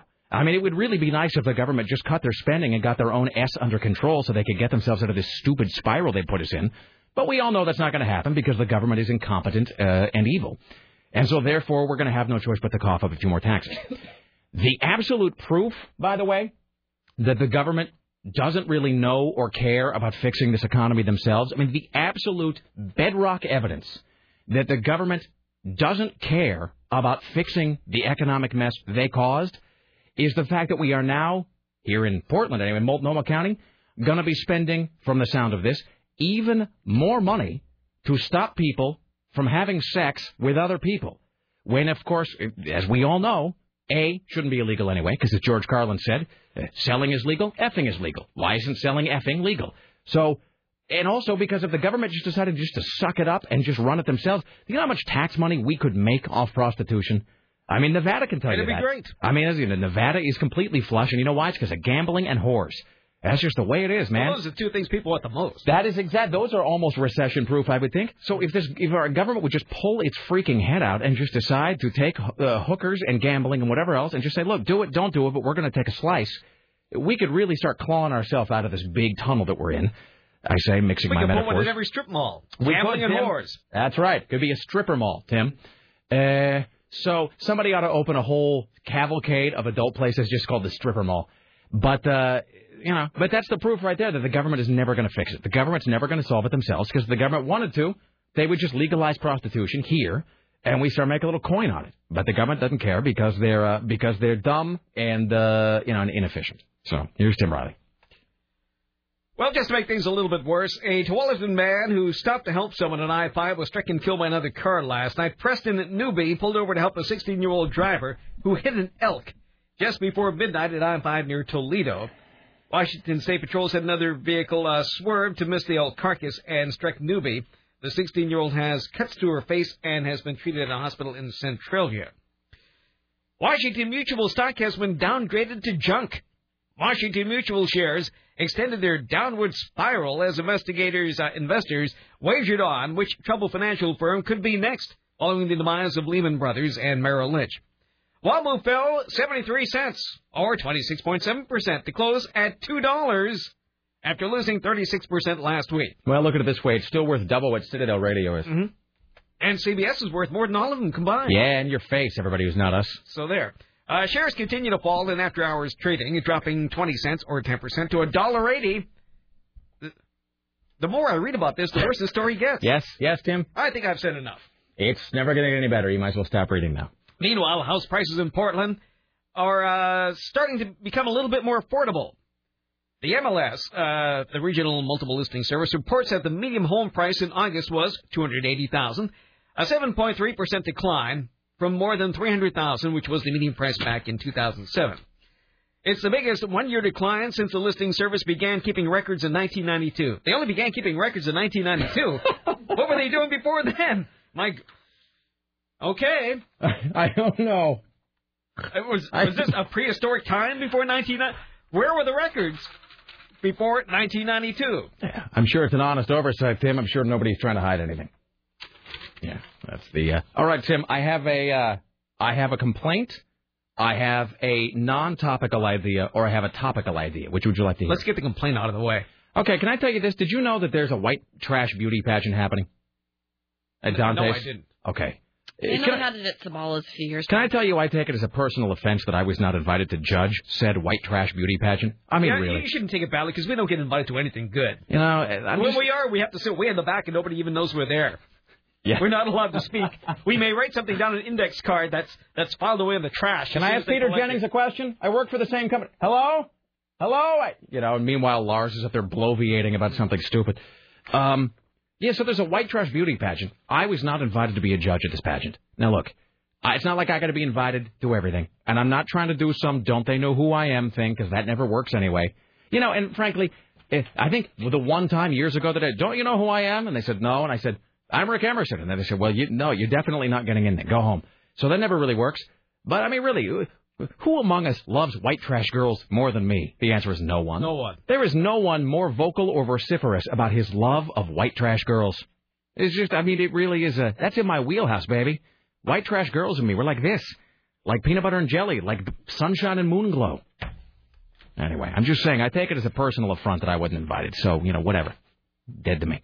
All right, here's my non-topical suggestion, Tim. Then we'll do the topical suggestion, then calls, then more news. Non-topical suggestion. We always have on this show ideas that people ought to do because it's a moneymaker. And the people never do them, like your thing about the cane for blind people to sense hybrid cars or whatever, deaf people, whatever it is. That is stimulate the economy, but nobody cares to do anything. That's what I'm saying. You know what would make money? Hand over freaking fist. And so much so that unlike all my other ideas, I almost want to just, take time off and put this together. You know what would just make money like no one's business? Wait for it. The right-wing comedy tour. Because they've had, the original Kings of Comedy, and then they had the blue-collar comedy tour, which is not really right-wing as such, but it's sort of like, tool users, some gum chewer. You want to go and hear a guy talk about, whittling sticks or something for 2 hours. So, but that's not enough. Somebody really needs to do the right-wing comedy tour. And it's just a bunch of alleged conservative comedians. Conservatives really aren't funny, but that doesn't matter. It's all about pandering to a demographic.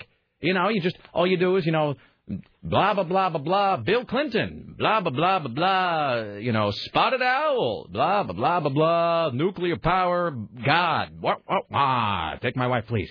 You do that, 90 minutes, man, you just retire on that in 3 weeks. In fact, to the extent, I'm amazed that there isn't one of those already, and I don't think there is. And you don't try to call it redneck, blue-collar, middle, you flat out just call it the right-wing comedy tour. Because, really, that's a demographic you can soak for every dollar they've got. You can take every single cent that demographic had, and they're happy to give it to you. They're happy. Doesn't matter what it is, What are you? Hey, I'm a right-wing guy. Give me your money. And they go, well, okay. And they just send it on in. You know what I mean? Doesn't matter whether you're Sean Hannity or Oral Roberts. If you could just tell that demographic to give you their cash, they will gladly do so. So there you go, the right-wing comedy tour. Somebody really has to do that. Oh, man. Talk about things we aren't invited to? Yes. How about things we aren't invited to, and it's too late for me to do anything about it? What have we been invited to? Well, I have, but I can take you as a guest. Take a look. It's tomorrow night. Oh, wow. An evening with the cast of Mad Men? Yes, I was invited to that. You can come if you wish, but we have to be there by tomorrow night. What time tomorrow night? Where's it at? It is at the Pacific Design Center, 8687 Melrose Avenue in Hollywood. We say ensuring that... Wait, in Hollywood? Yes. Wait, let's back up one more second here. Let's back up a further step. How were you invited? Oh, is this because you're in SAG? I'm a member of the Hollywood chapter. Oh, okay, all right. So you were invited as a member of SAG to go spend an evening with the cast of Mad Men. Mm-hmm. Boy, it would almost be worth it, but I don't know, Tim. In this economy, man. I bet planes at the last minute are very, very expensive. Hey, but you know who's a member of SAG is Roop. Can he fly us down there? I don't know, but I was just going to say, even if we can't go, I know he's in Nevada, but I bet he'd go back for that. Sure. I wonder if because he's a member of the Screen Actors Guild. He must have got this email. I'm positive he's a member of SAG. Maybe he's not, but I'm almost certain he is. Print it out for him. That is really... Oh, I wish I could go to that. I wish I could go to that, too. I wish I was infinitely wealthy. Damn it. No, you don't have to be wealthy. You can go for nothing. No, but I'm saying, you got to go. You got to get the plane and... you got to, the boarding and so forth. I know. And, trying to book a flight now to take me to Hollywood and then back. And they're just going to take it out of your ass, man. They're going to jack you like nobody's business for that. I can go look, but I know it's going to be expensive. Yeah, I can't do that. All right. Okay. Well, that sucks. Hey, here's my topical suggestion, though. Then we'll do a couple calls and one story, then we'll break. I'm sorry we're so behind today. It was the squirrel. I'm going to blame everything on the squirrel today. Here's a topical suggestion, Tim. Yeah. Talk about something that would probably make money. You know what we ought to start? On this program or on this station, we ought to start just a whole segment, like once a day, that is nothing but either like happy news, just like nothing but good news, or, how about this, flat out fabricated happy news. In other words, we just write a bunch of stories about how the economy is booming, housing market has never been better, the stock market an all-time high, prosperity around every corner. And we just broadcast like flat-out fake, made-up, happy propaganda news for like 90 seconds a day. A little 90 seconds of sunshine. You listen, you lie to yourself, tell yourself it's true, puts a smile on your face for a couple minutes every day. Like this? Thank you very much. Now, here's an... What are we listening to? We're going to go... What are we allegedly listening to? This was One Talk Over the Line, for those who missed it last hour. But what do you think about that? I think it's wonderful. 90 seconds of flat-out fabricated, really happy news about how everything is going swimmingly in America and our position in the world and economy has never been stronger. Everyone respects us. We are victorious abroad. Other nations admire us. Everybody is financially flush and independent. That's just depressing. It's totally depressing. But I think it'd be interesting. It's interesting, but completely depressing. Yeah. It'd be like we turned into the fish. Yeah. He'd do stuff like that. Hi, how are you? Is that how the fish sounds? Yeah. Well, the ladies on the fish all sound like The Fish is a Christian radio station, by the way. Hey, you know my shrink is in the same building as the Fish. Right down the hall. The Fish, and then like 3 doors down, my shrink. Who. Yesterday I refused service to a wasted radio person. Really? Is it somebody I know? No, I don't think so. Really? I didn't know them. How do you know they were a radio? Did they say it? I used to be on the radio. Because the girl, she's like, oh, this is one of those blank guys who comes in sometimes. And when you say blank, is that the name of the station? Yeah. Yeah, and she's just like, she's like, if you feel like it, you could serve him, but, if he's being a jerk, then you can serve him one drink, but if he's being a jerk, just say you're not going to serve him. You just have to tell us on the air. What you worked at the Fish? Really? Uh-huh. Oh, well, I'm kind of surprised. That's not a real radio station. You know what I'm talking about. All right. In any event, happy news. Maybe, you know what, Tim? I know your plate's kind of full. Yes. The news bot's very busy as well. Maybe I'll find some industrious weekender who wants to start putting that together. Oh, there are plenty of them scattered around here. Happy news for depressed people.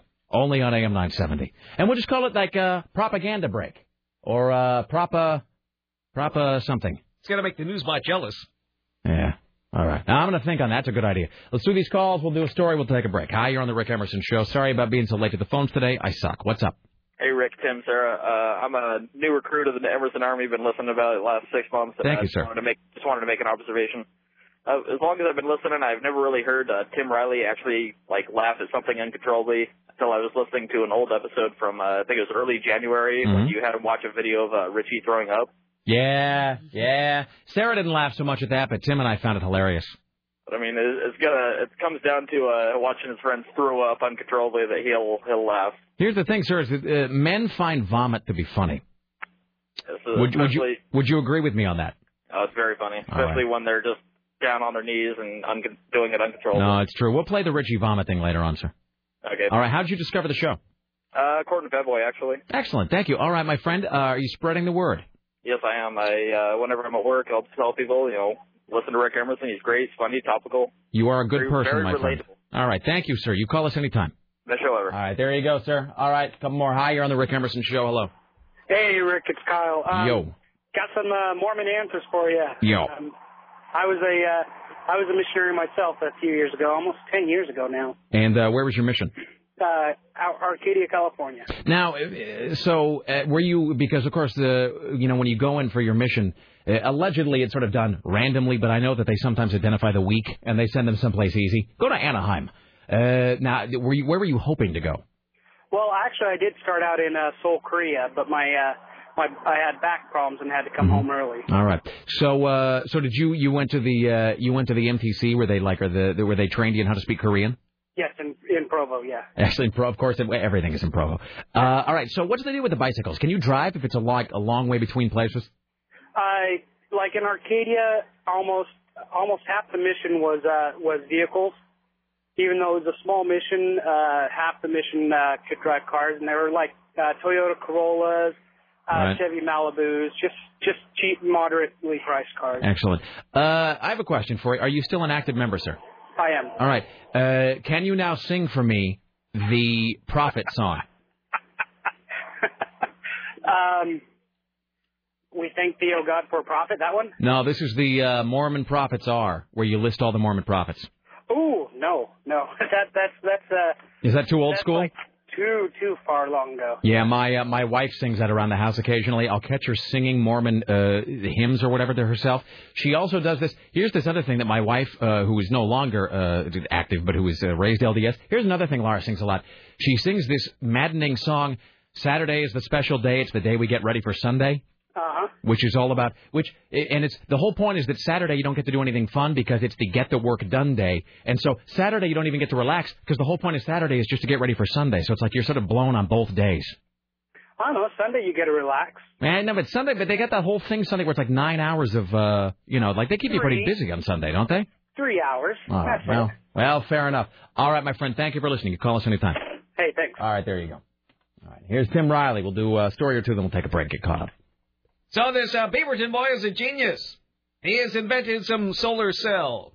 It's revolutionary. He's 12 years old, William Ewan, has already studied nuclear fusion and nanotechnology, and he's on his way to solving the energy crisis.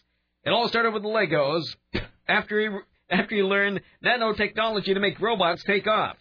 The 7th grader then got an idea inspired by the sun. Solar, it seems, underused, and there are a few problems with it, says the youngster. Encouraged by the Meadow Park Middle School science teacher, the 12-year-old developed a 3D solar cell. Regular solar cells are only 2D and only allow light interaction once. And his cell can absorb both visual and UV light. I don't understand anything about this. Well, he's 12 years old. I started to realize I was actually onto something. At first, he couldn't believe his calculations. This solar cell can't be generating this much electricity. It can't be absorbing this much light, he recalled thinking. If he's right, solar panels with his 3D cells will yield 9 times more sunlight and absorb 10% more energy from the sun, even when it's cloudy. Can I tell you that Sarah has never looked more disinterested than she does at this moment?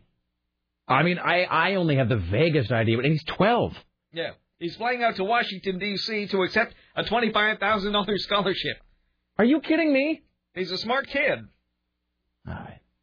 Well, whatever. I can't even name all the state capitals. Well, you're probably sitting in your bedroom playing 45s. He's playing with 3D cells. Seriously, I was sitting there listening to One Toke Over the Line by Brewer and Shipley, Tim. Chris Paddock and I, as we always do, we're sitting there geeking out about, well, you were there. We were talking about the foundations, Build Me Up Buttercup and so forth. Mm-hmm. And now that I've found you, I can let you go. And those both sound a lot like the Turtles. Mm-hmm. Foundations sound a lot like the Turtles. Yeah, especially that She Only, She'd Rather Be With Me song, which just blew my mind when I heard it for the first time. All right, let's do one more here. We'll take a break. Well, a thief stole medicine from a Cowlitz County ambulance while emergency crews and firefighters were dealing with a house fire. Firefighters say they were called to the fire around 3 a.m. The blaze destroyed the home. Meanwhile, a thief snuck inside the ambulance, opened compartments, and took several medications. The most dangerous of the stolen drugs is used to paralyze muscles. It can be fatal if taken incorrectly. Let's hope so. Mm-hmm. Crews noticed the medicines were missing when they took inventory a few hours after the fire. Patients could be the ones who suffered the most from the crime. Deputies said no witnesses reported seeing that, and there are no suspects. All right. Sarah, can I ask you a question before we break here? Because you were a bar back, and now last night, was it Saturday? Last night. When was your first bartending? Was it last night? Yesterday, yeah. Yesterday, your first full-on bartending, at which you excelled flawlessly. I know you would. Not so much flawlessly, but... So I have a question, and please forgive the awkwardness of this, but I have a question about roofies. Because, of course, at a bar, that's a big danger. Now people are on the lookout for that. Mm-hmm. They now have glasses that they've designed in some bars. A big chunk of on roofies in my OLCC class. Yeah, because, some jackass goes in there and, some loser goes in and tries to dope some girl up and whatever. And it's like 50-50. A lot of it happens to guys now. Really? Mm-hmm. And so my question is, how does that work? I mean, does because it seems like if it's just knocking you out, they're going to have to drag you and stick you in the trunk of their car. Or does it just make you really suggestible? I mean, I'm curious as to how that works. It just makes you super, super wasted. Like, you think, like, you've had one drink, but all of a sudden it feels like you can barely walk, and you're... I was roofing in college once. And, and it just feels like you can barely walk. And so does it just make it easier for people to say, like, well, why don't you go to my house and sleep it off? And you go, okay. Well, also, that's how people can get raped and everything, because it makes you... Because it makes you... so jumbled in your mind, and you're so intoxicated that you don't really remember what happened. That was my sort of question, is like, you got to figure if some creep is at a bar and he slips whoever the roofie, like, I was just thinking of it because I don't really know how that whole thing works, and I wonder if it then, makes him so intoxicated that he can kind of go, let's walk this way. And she, she just goes, okay. Mm-hmm. And then, like, next thing you know, they're at the guy's house or whatever. Yeah, I was fortunate to be with a bunch of friends who got me home safely. But I mean, wow, that's creepy. It's totally creepy. I know many men. My friend's brother was sexually assaulted by a woman who roofied him. And is it just you black out? Like, you just don't remember it? Totally black out. Oh, that's creepy. I remember I woke up and I was in the shower. And it was like 3 o'clock in the morning, and my friends all taking me home. And how did I get here? I know, and I was... It was gross. It was awful. Wow. All right, let's take a break. We'll come back after this. More from Tim Riley around the corner. Later on, Nina Parker from TMZ. CNN radio correspondent James Roop. Religious Nutcase Watch. Cannibal Watch. Taser Watch. Tomorrow, Rowdy Roddy Piper. Don't go anywhere.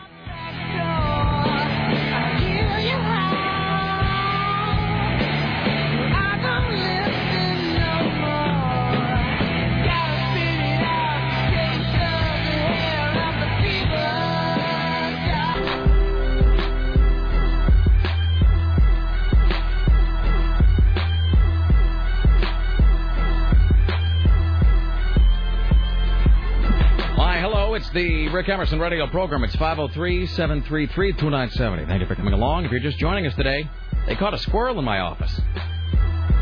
Coming up later on, Nina Parker from Team Z will be joining us. Jim Roop from Las Vegas, Nevada. Later on, we'll do the top five. Top five, Sarah X. Dillon, Lovelorn Teenage Angst songs. It's going to be wonderful. Let's see what else. Religious Nutcase Watch, Cannibal Watch, Taser Watch. You know, I'm still trying to find moose. This Friday's the Pig Fest. Oh, that's right. In the parking lot. It's going to be cooking a pig. And so I'm trying to, trying to be topical and funny and whatever by bringing some moose burgers. And Marconi actually knows this place that sells exotic meats and whatnot. And they carry everything but moose, like alligator and woodchuck and badger and whatever. They don't carry moose. So I got to try to find some place that'll sell me some moose burgers for Friday. Here's Tim Riley. So do they make, like, moose tofurkey? What? Moose tofurkey. No, that would... Because tofurkey is turkey. Oh, that's true. It would be toos. Tofoos. Mofurkey? Mofurkey. How much furkey, Tim? Mofurkey. I love this. Time for Cannibal Watch. Here's, speaking of, here's...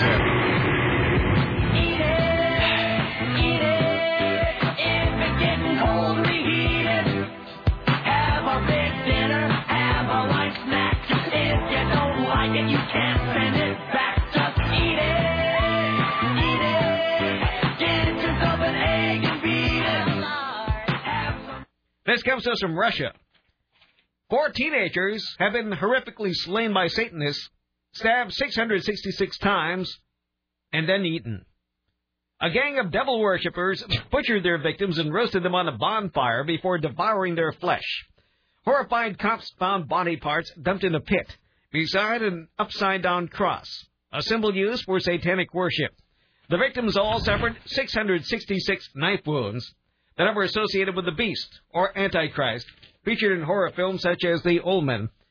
The pals, 3 girls and a boy, aged 16 and 17, were all Goths. They were lured one by one to a cottage and then forced to get drunk before being butchered. Wait, well, first of all, the people who were killed were Goths or the people doing the killing? No, the victims were Goths. The victims were Goths. The people who did the killing were Satanists. That's correct, yes. All right. This is sort of like a Jets and Sharks kind of a thing, but with evil? Yes, and being Russian. Yeah. They were lured to the cottage one by one, forced to get drunk, and then butchered. Hair from them were found in the embers of a fire the gang lit under a tree. Wait, hold on. Let's back up for a second. If they were... Look, not that I don't want to bust up a good story here, but if they were killed, burned, cooked, and then eaten, how is it that they know that they were stabbed 666 times? That seems like it doesn't have the ring of truth to it. I mean, I'm just saying. Well, it's from Russia. I suppose. Well, let's just assume it's true then. Mm-hmm. Okay. After police arrested 8 suspected members of the ring, one boasted how they previously dug up the grave of a dead girl and ate her heart. Well, okay. Another said, Satan will help me to avoid responsibility. I made lots of sacrifices to him. And a third said he got fed up with God for not making him rich, and that things improved after he started praying to the devil. There's so much in the story, I don't even know where to begin. So they dug up a girl and ate her heart? Yes. But I thought after, when they're preparing a body, don't they take out all your organs? Oh, that's only in civilized countries. Oh, okay. This isn't Russia. This is, I mean, really.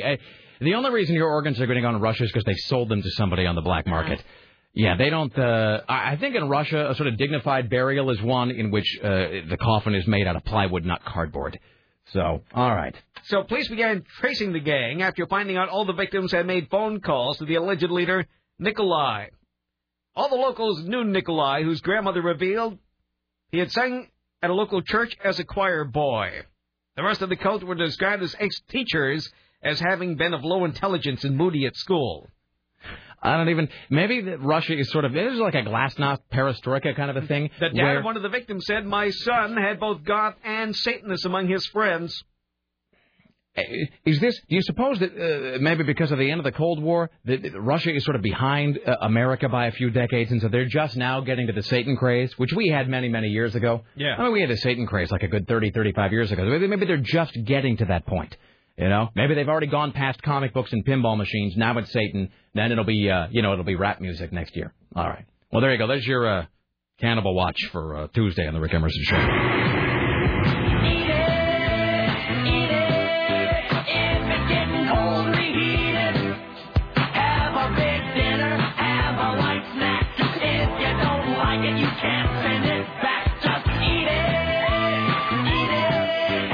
That's your Cannibal Watch for Tuesday on KCMD, Portland.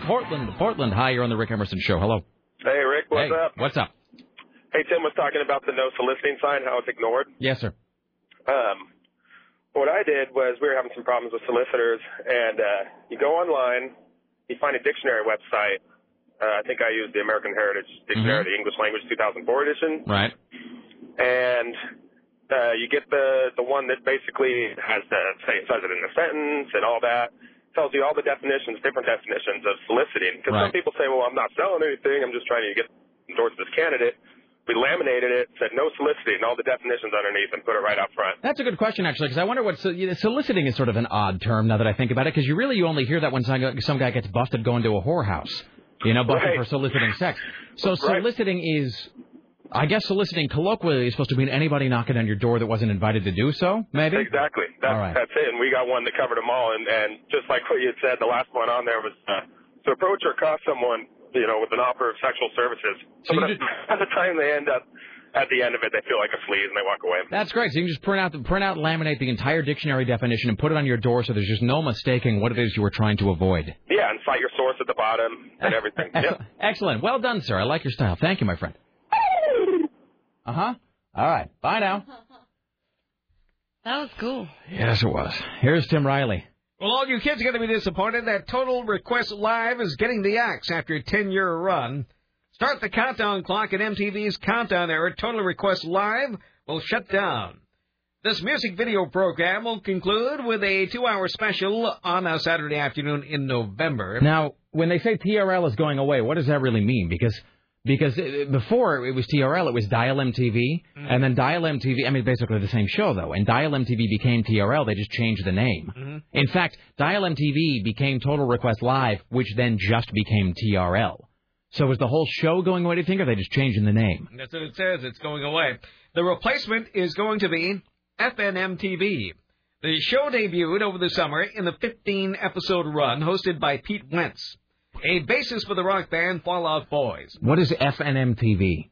I don't know. Sarah? In Los Angeles, it aired Friday nights and televised exclusive music video performance by such diverse groups as the Slipknot and the Jonas Brothers. That's a weird... Any show that has both Slipknot and the Jonas Brothers is either wonderful or awful, or maybe both.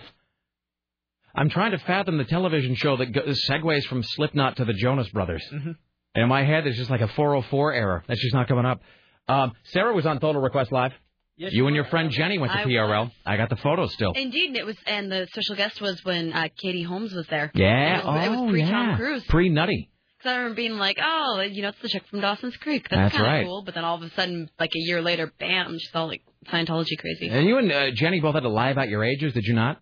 Yeah, I was of age. You had to be under 25, so I think I was 24, but Jenny was like 28. Right. So we both had to pretend. But they bought it. Yeah. Yeah. And you said they were kicking people out during the break. Like, you're not exciting enough, leave. Yep, they would kick people out, and they would move. Every commercial break, you'd have to move to a different seat, depending on how exciting and how excited and how enthusiastic you were. Yeah, that's every show. Because they want the most cheer, They like shuffle us around, and I think that this is where that horrible soundbite comes from, the lesbian couple thing.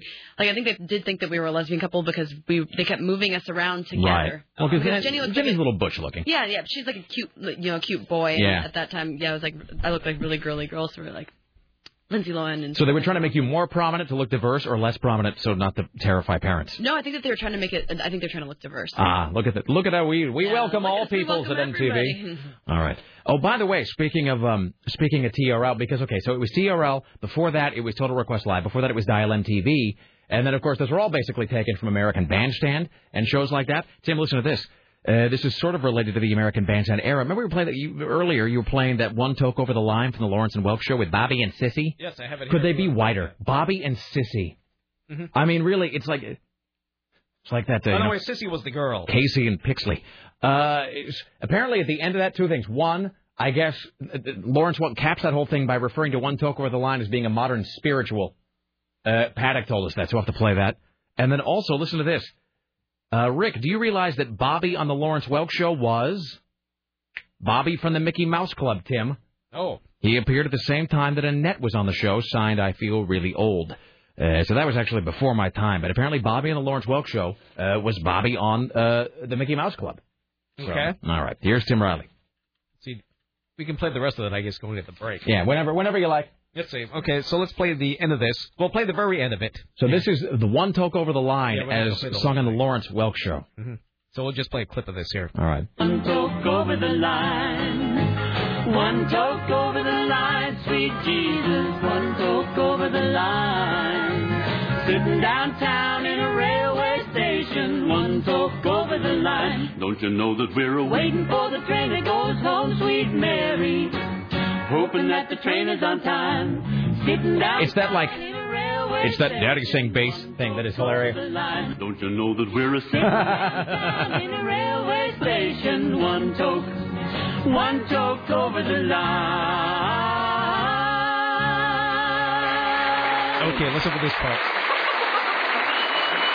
Here comes Lawrence Welk. Wonderful. Let's see what he says here. There you heard a modern spiritual by Gale and Dale. A modern spiritual. All right. One toke over the line. It must have just be that. I mean, there must have been nobody on the show under 50 then, because you think that either. Well, there's two scenarios. Either nobody on the show staff knew. I mean, as I said like 100 times, one toke over the line, sweet Mary, as in Jane, or. Maybe back then they referred to them as Negro spirituals, and since there weren't any on the television program, perhaps, or do you suppose there might have been youth on the staff and the young people just let it slide, thinking it was hilarious? Mm-hmm. That seems more likely to me. Yeah. That Lawrence Welk maybe had some sort of, they might have had some PAs around there or something, and Lawrence, tell me what this song is about, and they, it's about it's a modern spiritual, Lawrence. And just letting him go out there and just take it in the chops. I wonder if to do that Bob Ralston interview, knowing now what I didn't know then. Mm-hmm. I would love to ask Bob Ralston if he knew that One Toke Over the Line was about weed when they were singing that. I'm gonna look up One Toke Over the Line on Wikipedia right now. One Toke Over the Line. And now that I think about it, I have that One Toke Over the Line 45 at home, but I have no idea what's on the flip side of that. I wonder what the B side, the One Toke Over the Line is. Remember, I should know that too, shouldn't I? Hey, here's a question: who sang "Drop Kick Me, Jesus"? Do you know that song? Mel Tillis.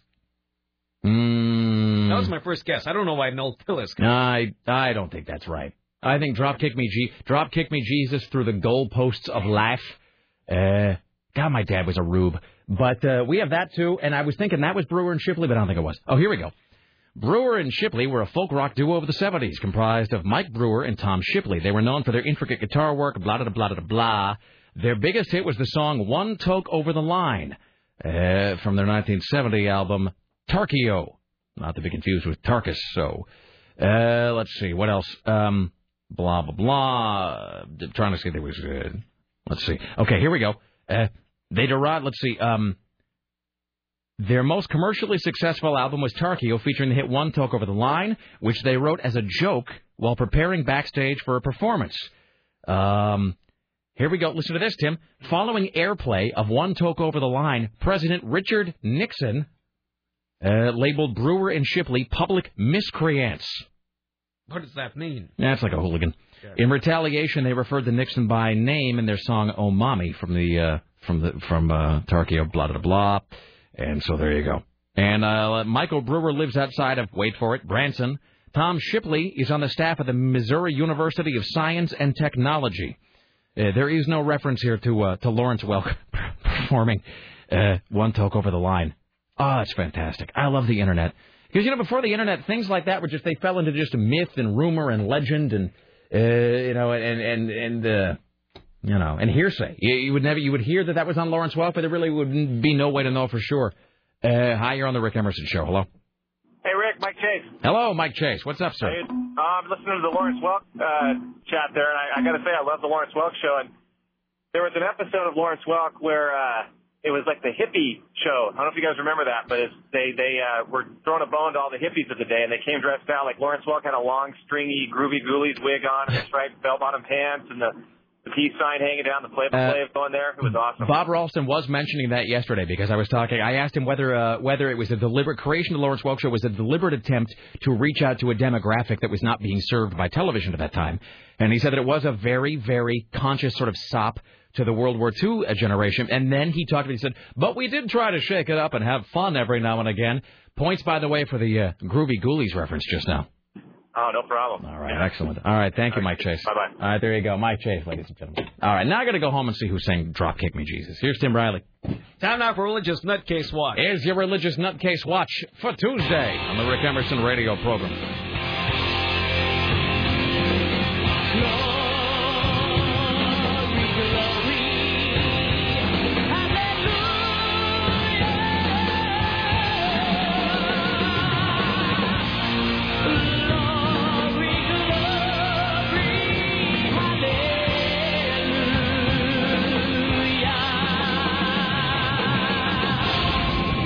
Drop Kick Me Jesus was sung by Bobby Bare in 1976. Bobby A Bare. long-forgotten country artist. Well, you can even just hearing the name Bobby Bare, you can see the sideburns. Mm-hmm. All right. So we have a three-part series here. This comes just from the Congo. Accusations that a soccer player was using witchcraft during a match in the eastern Congo sparked a riot that killed 13 people. Most of the victims were between 11 and 16, says Radio Okapo. They were suffocated as panicked crowds ran for the exits during the mayhem at the eastern Congo's leading stadium. Radio Okapi says police tried to control the violence at Mokato Stadium by firing into the air to protect their commander, who was hit in the head and wounded by the fans.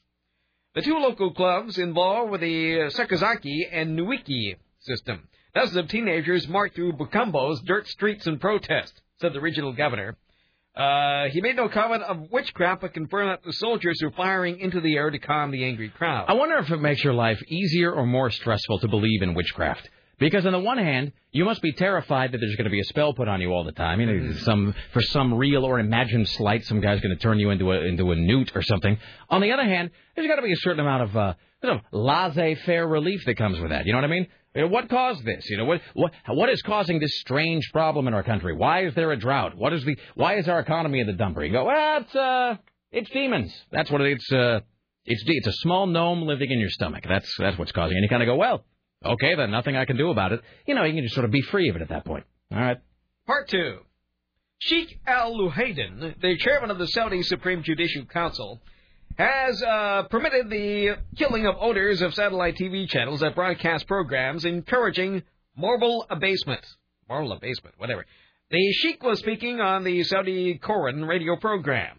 It was reported that the statements aroused concern outside Saudi Arabia because several Gulf heads of state-owned satellite channels. All right. The Saudi Arabia, Tim. Our partners in peace. Here's another one from them. All right. From another Sheikh. One of the most beloved cartoon characters in history has been declared one of Satan's soldiers by an Islamic Sheikh. This was made on the Al-Majid television program. It was directed at Mickey Mouse and the cartoon cat and mouse duo Tom and Jerry. The former diplomat at the Saudi embassy in Washington says under Sharia law, household mice and their cartoon likenesses must be killed. According to Islamic law, the mouse is a repulsive, corrupting creature. In addition to Mickey and Tom and Jerry, this mullah had harsh words for the recent Olympic Games in Beijing. He labeled the event the Bikini Olympics, saying nothing makes Satan happier than seeing female athletes in skimpy clothing. So let me understand this. I guess there's a little Satan in all of us. Oh, my God. So they find time in Saudi Arabia to flog people, to stone people, to behead people, and then they have enough energy left over somehow to be angry at an imaginary rodent. Mm-hmm. All right. It is the religion of peace. They need to be turned to dust. You know, if somebody would just make that like part of their platform, you know, for the election. I mean, really, I'm going to offer. I'll tell you this. I'm going to offer my vote right now to the first candidate who just says that he's going to go in and just turn that place into a sheet of glass. Why don't we just parachute mice in there? Oh, and squirrels. There you go. Hey, you know what? Really, with just the rodent population of CBS Radio alone, you could probably clear out a good section of the country. Mm-hmm. So I mean, you know, we do what we always do. We'll just have some planes hover over Saudi Arabia for a couple of days, and just get a big loudspeaker and be like, look, you got 7 days. Pack your stuff, pack your crap, get out. And at the end of 7 days, we're just going to go, and it's just going to be, we'll just make it nothing but strip clubs and Walmarts, and everybody will be happy. So, Jesus. All right. There you go. There's your religious nutcase watch for Tuesday.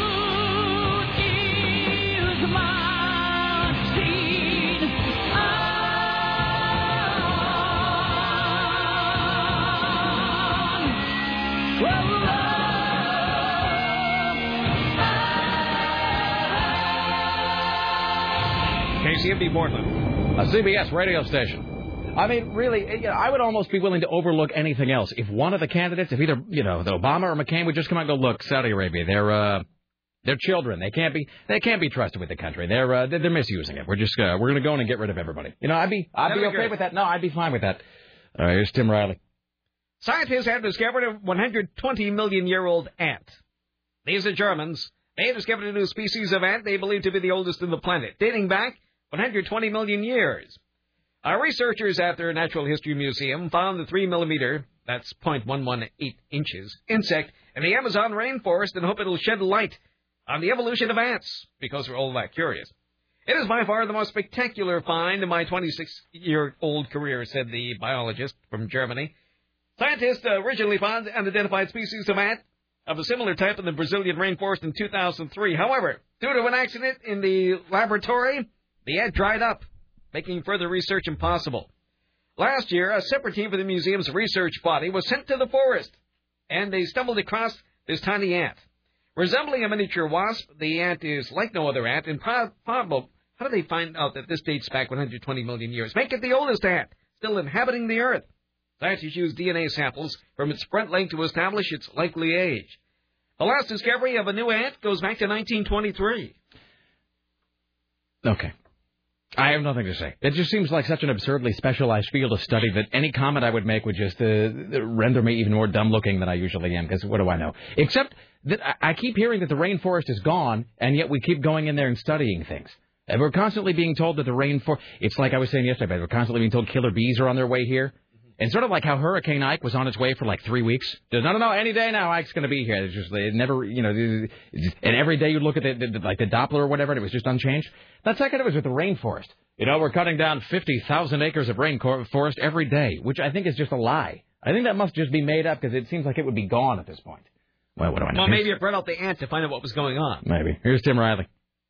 Struggling insurance agent AIG could be getting some help from New York State to stay in business. Governor Patterson said the state is poised to help AIG to move assets to and from subsidiaries, in effect giving itself a $20 billion loan. Was that billion? Yes. Yes, it is. Yes, it was, Tim. It's $20 billion in a loan. The governor stresses, however, this is not by any means a handout. I want to underscore the fact that no taxpayer dollars are involved. This is not a government bailout. My throat is full of phlegm that I'm choosing not to get rid of. And where's this $20 billion coming from? Simply giving AIG, in effect, the ability to provide for a bridge loan to itself. Please forgive me. I had a lot of dairy before I spoke this morning. So wait, $20 billion doesn't just fall out of the sky. Where is it coming from? It really doesn't say. So apparently it's giving itself a $20 billion loan. You can't really do that, though. Well, if you have a Monopoly game at home, you just take the money out of the box. Is that what they're doing? Pretty much. Can I give myself a loan of some... I suppose so. If you have some Monopoly money at home, all right. Use that. I don't understand. I guess I could get even more amped up about this whole thing than I am, but I really don't understand enough about how it works to really weigh in properly. So well, I do know I paid my bill at AIG and I'm still insured. So that's all I care about. Well, there you go. Saying that allowing Lehman Brothers to go splat needed to happen, a top financial journalist said the government can't always bail out some of these troubled companies every time. Secretary Paulson would probably argue, if I could speak for him, that allowing Lehman Brothers to go splat, if I may be so graphic, is a good thing, because at some point there needs to be real consequences. There needs to be a moral hazard. Government cannot continue to bail out companies time after time. The Lehman Brothers went splat. The Don Martin brothers went kaflooey. That's the Fortune magazine managing editor Andy Sewer. Yeah. So let's talk to John McCain. He claims if elected in November, he'll reform Wall Street and put an end to all this, whatever that means. The top of our economy is broken. We've seen self-interest, greed, irresponsibility, and corruption undermine the hard work of the American people. It's time to set things right, and I promise to get the job done as your president. What does this crap mean? I don't know, Tim. I was just going to say... It is the tail end of the campaign where people are just promising anything. I'm really tired of people shaking things up, reforming things, moving things around, juggling things, streamlining things, adjusting things in any way. Just give us some jobs. I think we'd all be happy with that. He won't waste a minute, says John McCain. We're going to put an end to the reckless conduct, corruption, and unbridled greed that have caused a crisis on Wall Street. We're going to put a stop to it. Yes. Yes, the Republicans are just the party to put an end to corporate greed. Yeah. Then we have Barack Obama. He is staking out today. What does that mean? He says he is staking out today while speaking about the nation's economic woes in Golden, Colorado. I raise this not because I fault Senator McCain for all the problems we're facing right now, but I do fault the economic philosophy that Senator McCain subscribes to. More political crap. This is what happens when you see 7 years of incomes falling for the average worker while Wall Street is booming and declare, as Senator McCain did earlier this year, that we've made great economic progress under George Bush.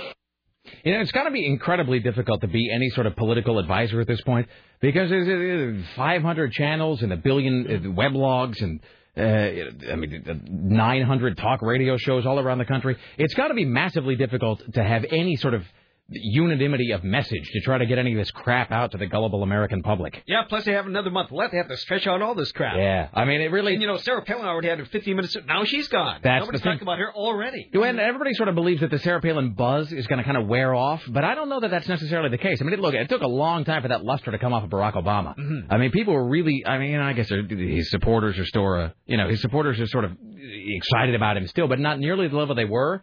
Because, it's like that initial rush sort of burns off after a while, and then you have to have, what's it called? Substance. Mm-hmm. And so his stars faded a little bit, and it will eventually happen to Sarah Palin, but you got to wonder if it's going to happen before the election. I think that probably the afterburners on that speech of hers are strong enough that sort of excitement about her in the base is probably going to still be there on election definitely. Day. That does excite the base. Yeah, so the Democrats have got to be real careful about this. Man, they're just going to have their lunch eaten again. So. Well, Senator Hillary Clinton is doing everything she can help out making a speech. She says the Senate needs to strengthen paid discrimination laws. Often putting in very long hours at difficult jobs and not bringing home enough money to lift themselves and their children out of poverty. What does that have to do with anything? I don't know. And who's she talking about there? Ladies. All right. Well, okay. I guess if you're going to pander to the folks you need. Right. So, all right. Paul McCartney is prepping for his first ever concert in Israel. The special show comes more than 43 years after the Beatles were banned from performing in that country.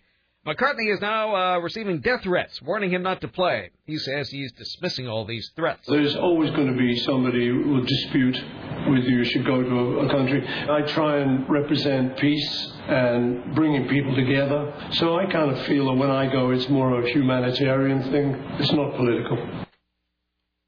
In other news, the investigation into Friday's fatal head-on crash between a freight train and a Metrolink commuter train in Los Angeles continues with the focus on whether or not the engineer was text messaging moments before the crash. Metrolink Executive Director David Solo says engineers are not supposed to be on their cell phones while being... Seriously. That does seem like it should go without saying, but what do I know? That's what he says. We're dealing with human error here. With any human error, it means that people have done things they're not supposed to be doing. There are very strict rules. That must be the engineer's cell phone. Wait, where is he talking? Who is that? That's Metrolink's Executive Director David Solo, who says engineers are not supposed to be on their cell phones. Really? Is he broadcasting that message from the Blitz in London? Apparently so. All right. Let's do a couple more, and then we will try to stick to our vow to do the top 5 here in this hour so it doesn't get shunted to the side like an unwanted child. Here's Tim Riley. So let's talk about this new General Motors car. They're celebrating their 100th anniversary with unveiling what the automaker hopes is the next big step for the next 100 years. Mm-hmm. GM officials unveiled the Chevrolet Volt today in Detroit. North American Vice President for Design Brian Nesbitt said the Volt is a fully electric automobile. If you plug into the grid and charge your car every night, it'd be about 2 cents a mile. And so that would be quite a cost savings. So apparently this goes 40 miles on the charge. But if you travel along the Volt's 40-mile range, you are not out of luck. There is a generator on the vehicle that allows you to extend that range, and it recharges that battery. It operates kind of like a generator they might have outside your house or something. And that can take gasoline, or it can run on E85 ethanol. All right, so wait. Can I buy this now? No. Of course not. Why? Never mind. Because it's not made about the Japanese. No, it's going to be one of those things that They just keep text messaging themselves back and forth and never get anything done. It makes the general public just pull out a chair and just... Seriously. The Volt is almost here. The Volt is almost here. The Volt is almost here the same way the killer bees are almost here and the rainforest almost here. Never actually going to happen, or so it seems to me. When I was at Spirit Mountain, Dennis Miller was, he was doing like a little riff about global warming and oil and whatever. And he did say something, though, that it was both funny and struck me as you never hear something and it's an idea that you've never really considered before, but as soon as somebody says it, you immediately jump to the conclusion that that's absolutely true.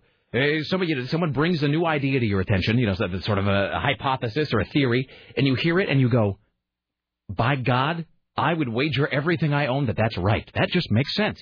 And Dennis Miller had a really great point. He said that, probably somebody has already developed the car that runs on air or the sun or good wishes or Lucky Charms or something, and they're just sitting around just waiting.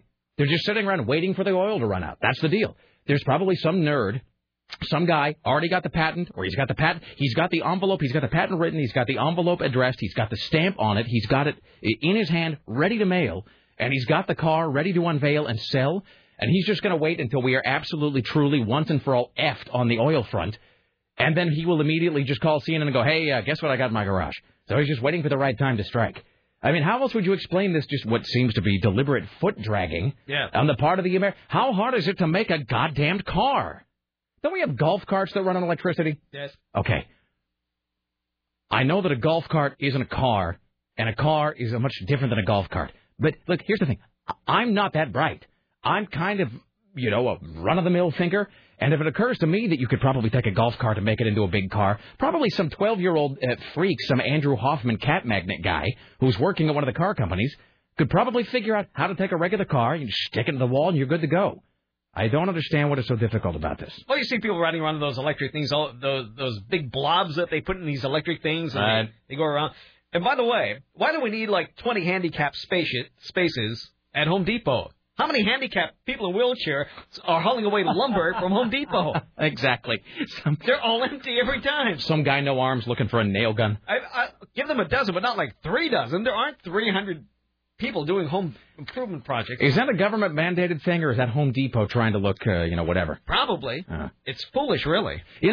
Does it seem to you like there ought to be some sort of high-tech solution to that handicap problem? You know what I mean?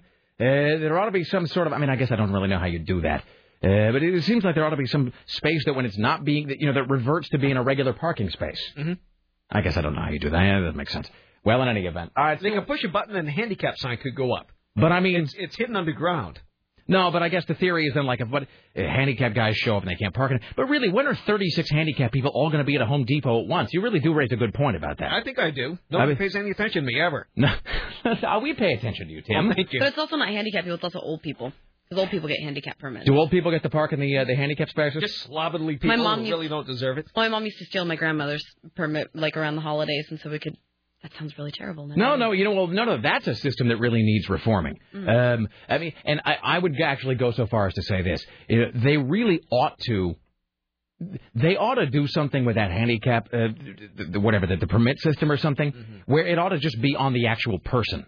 You ought to have, the actual person ought to have, like, here's the thing, what they ought to do is, like, it always is microchipping. I always want to put microchips in people. That's what I was thinking, too. I was going to say, can't wait for you to say it. No, because it sounds improper to say we should microchip the handicapped.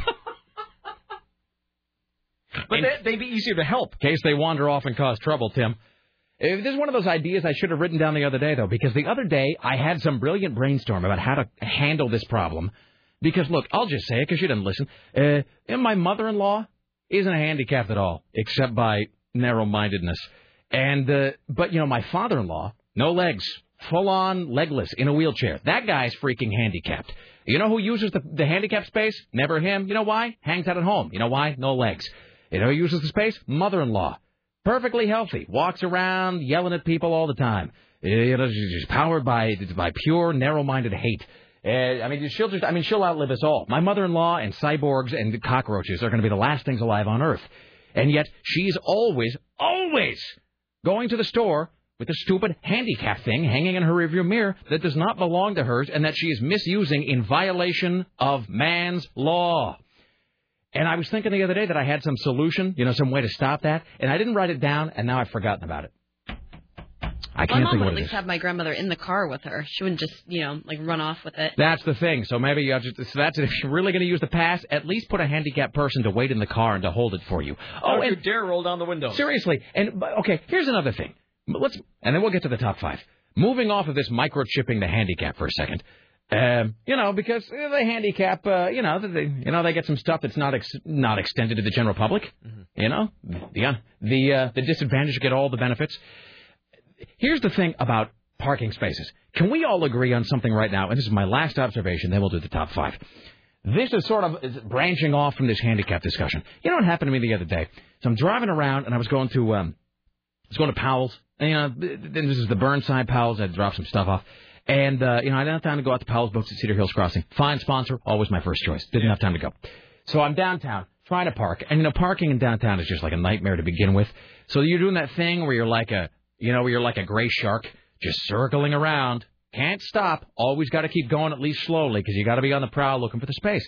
So I come around the corner, and I see an open space, and I get closer to the space, and what is there? There's a woman standing in the space, blocking it, holding it for somebody who's probably on the way. Is she smoking a cigarette?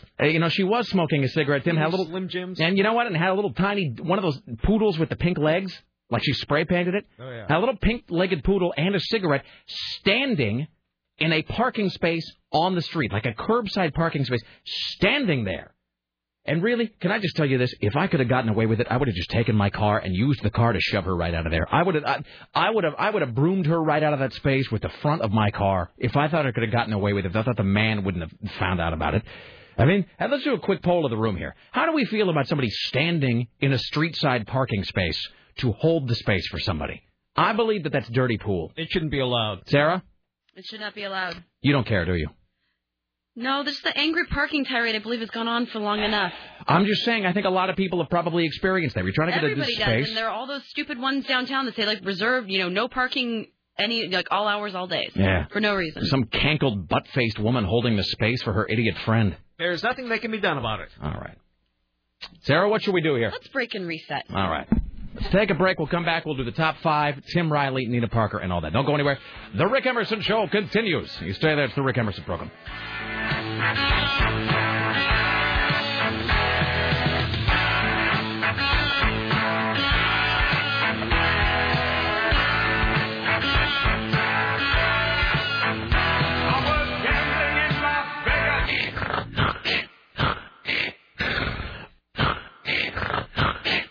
I'm a classy girl.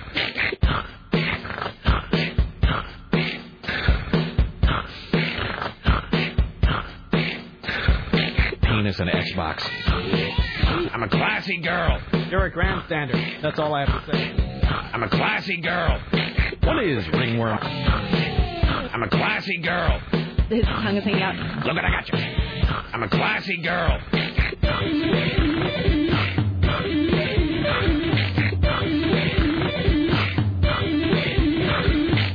I don't really recall. There were a lot of guys in the room. Yeah, I'm trying to find a bigger one. I'm a classy girl. Good news, everyone. I'm a classy girl. Jesus, for the love of Christ. I'm a classy girl.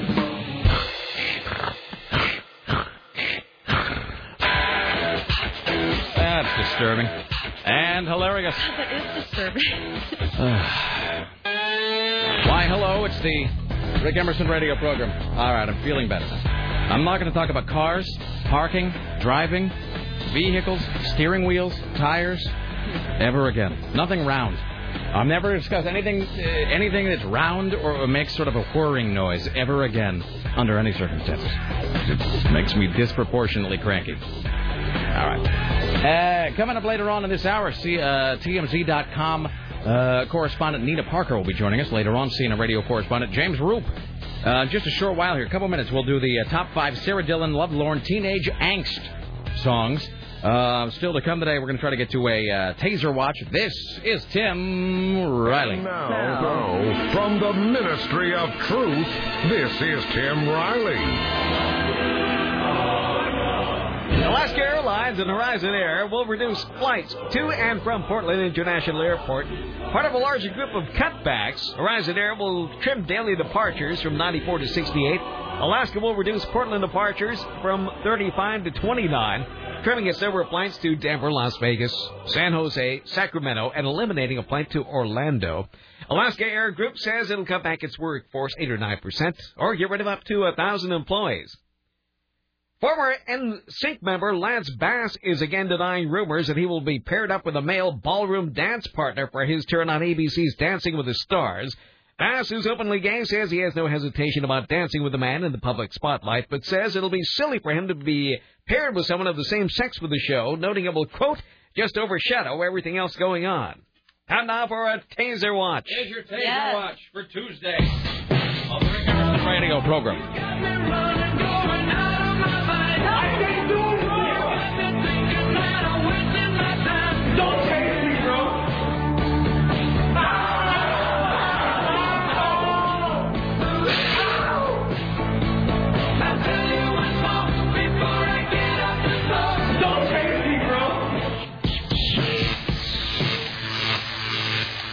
This comes us from Florida.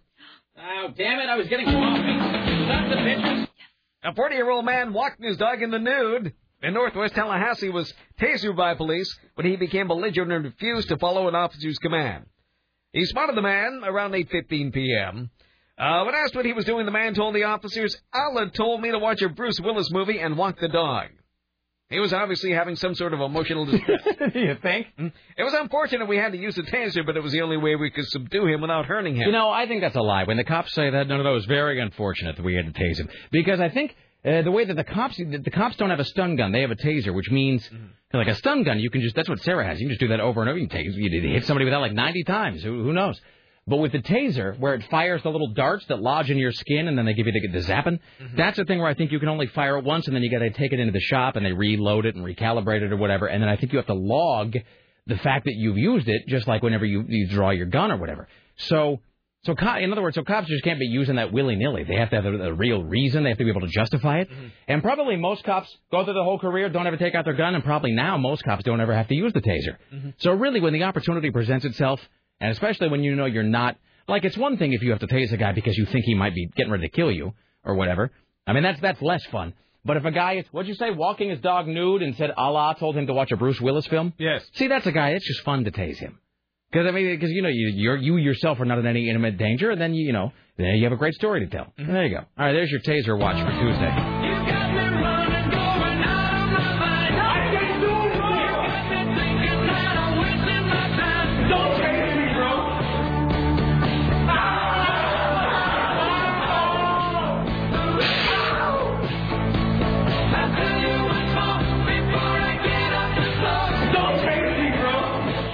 Genius. Here's Tim Riley. This comes to us from Georgia with the question, was Richie Bristol there? A burglar may have been shocked when he opened a bag stolen from a Walker County home. The stolen bag was full of sex toys. The homeowner reported a break-in at his home. He told investigators he came home and found the lock of the door broken. A list of stolen items included jewelry, 75 DVDs, and a black bag full of sex toys. I thought sex toys were illegal in Georgia. They are. Georgia and Texas. They were in a black bag. Oh, that's right, because you have to keep them hidden from the man. All right. Two Texas parents are facing felony charges after they bound their 17-year-old daughter and put her in the trunk of their car after she repeatedly threatened to run away. The parents duct taped the teen's hands and feet and put a cap over her head. The teen was able to escape when she jumped out of the trunk of the moving car, causing her to fracture her skull. Detectives were alerted to the girl's injuries after she was taken by her parents to the hospital. The parents are charged with aggravated child abuse and false imprisonment. Let's do a couple more, and then we will do today's top 5, because we're desperately trying to move that to the 1 o'clock hour, because it constantly gets sort of kicked to the curb, and then I just feel like an ass. So we'll do a couple of these. Top 5, Nina Parker. 31-year-old Florida man was taken into custody after he attempted to pour gasoline on his wife and fumbled with a lighter during an argument over finances. Palm Bay officials were called to the home of Joseph England Wasserman. The couple were arguing about finances when the man picked up a gas container and attempted to splash her. He then fumbled with a lighter before pushing the woman into a bedroom. He's charged with assault, battery, and resisting arrest. The woman was not injured, and she was not ignited. Rescuers say an Australian kayaker broke his own leg to avoid drowning after his craft flipped over and he became jammed in a tree in a surging river. Apparently, there are a group of whitewater rafters in this river. 38-year-old man broke 2 bones in his lower leg, wrenching himself free. He spent Saturday night in the river gorge being cared for by colleagues that included a doctor. Emergency workers who hiked into the area also flew him out by helicopter. And I tell you, I find kayaking to be uniquely terrifying, and I can tell you exactly why. I can trace it back to something I saw as a kid. I was watching like some outdoor program or some Mutual of Omaha's, white water adventures or whatever. And they were showing some guy in the kayak, and I guess this happens not all the time, but more than a little bit, where the guy's with the kayak, and first of all, the kayak's a little terrifying to me anyway, because I don't even know how you get yourself in or out of that thing. It's all snug. Stuck in there. That's what I mean. It's like you're wedged in, like a boat. And this guy's kayaking, and then it does that thing where it, like, flips over, and he gets, he does a 360. Like, he gets dunked underwater, and then he comes up the other side.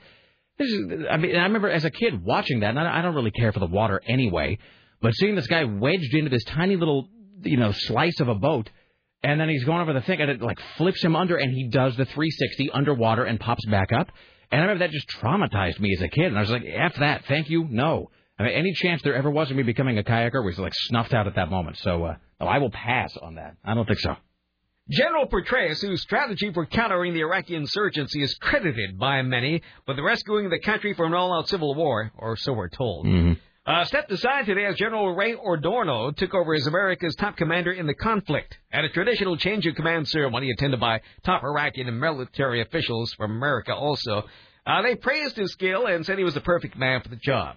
Petraeus said the insurgents and militia extremists have created such chaos in Iraq over the past 5 years that they are now weakened but not fully defeated. He also noted before he took over in February 2007 he had described the situation as hard but not hopeless. He thanked his troops for having turned hard but not hopeless into still hard but hopeful. Okay. Let's do the top 5. Let's do the top 5. Here's your top 5 for Tuesday. 4, 3, 2, 1. I just bit my lip. Ouch. That's going to hurt all afternoon. Yeah. Counting is wonderful. Counting is marvelous. Counting's the best thing to do. Counting is happiness. Counting is ecstasy. I love to count, don't you? Here's Tim Riley with today's top 5. We've all been through it, yes, the awkwardness of adolescence paired with unrequited love. Sitting in your home, pining away for that special someone, even though they don't know you even existed. Well, if you can identify with this, be rest assured that Sarah Dillon can. And here is some of the soundtrack to her misery. Here they are, these, the top 5 love-lorn teenage angst songs that a teenage Sarah Dillon listened to while locked in her bedroom, broken-hearted. With honorable mention going to Alanis Morissette, You Want to Know.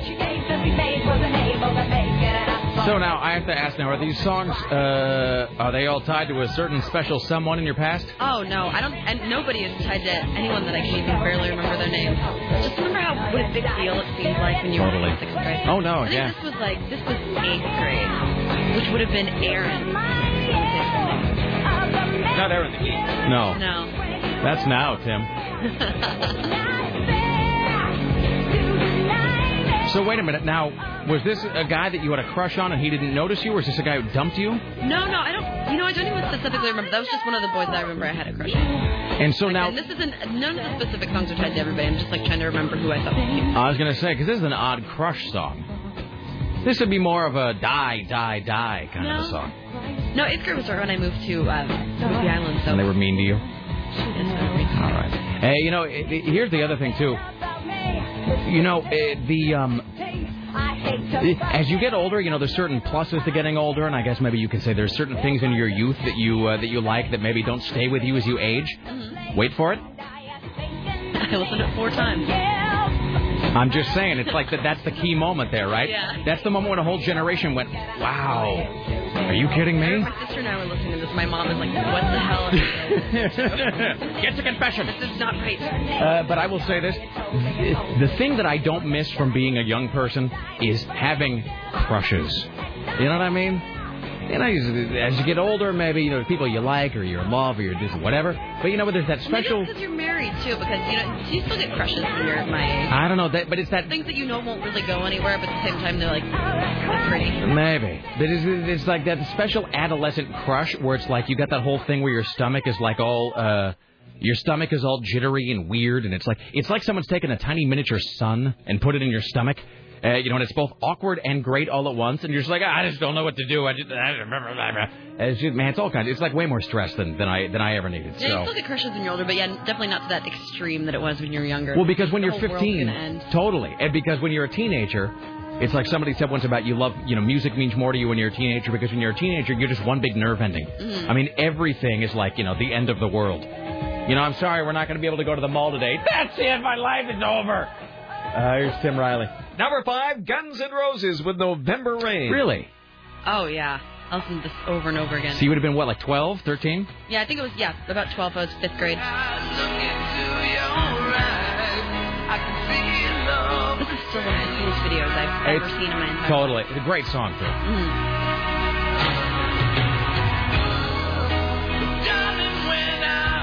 How would you not want to be a rock star? Oh, it's a great video. And all the big hair and it's so awesome. This was the last great Guns N' Roses video. After this, everything was crap. You gotta give it to those guys in Appetite for Deception too. They do the whole 9-minute November Rain, however long it is. They do the whole thing. 9 minutes. Yep. Great video. With his real life fiance at that point, Stephanie Seymour. So what were the other two? What was the one that he was in the grave and he was all blue and naked? That's Don't Cry. And that's after this one? No, that's the first one. It's a trilogy. It's Don't Cry, which had 2 different videos for it because there were 2 different versions of the song.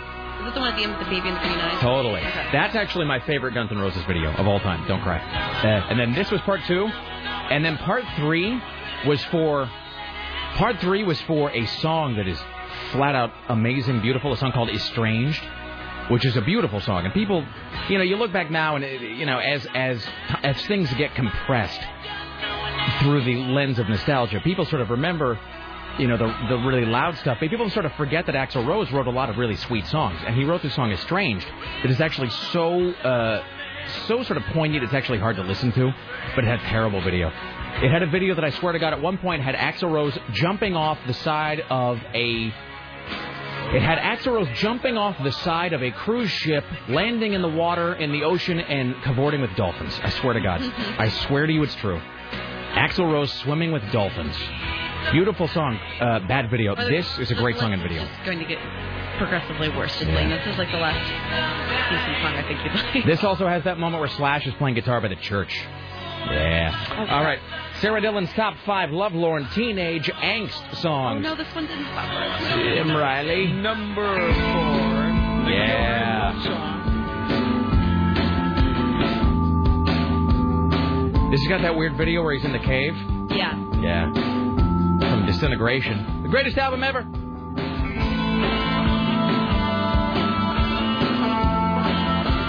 So this was like maybe... Disintegration's like... I'm sorry, yeah, I didn't know the greatest. Genius. This is like 89 maybe? 90, something like that? I remember I was pretty young. I didn't discover, The Cure, of course, obviously, until I was, older. Probably like 7th or 8th grade. But this whole album, just the opening track, is that Disintegration?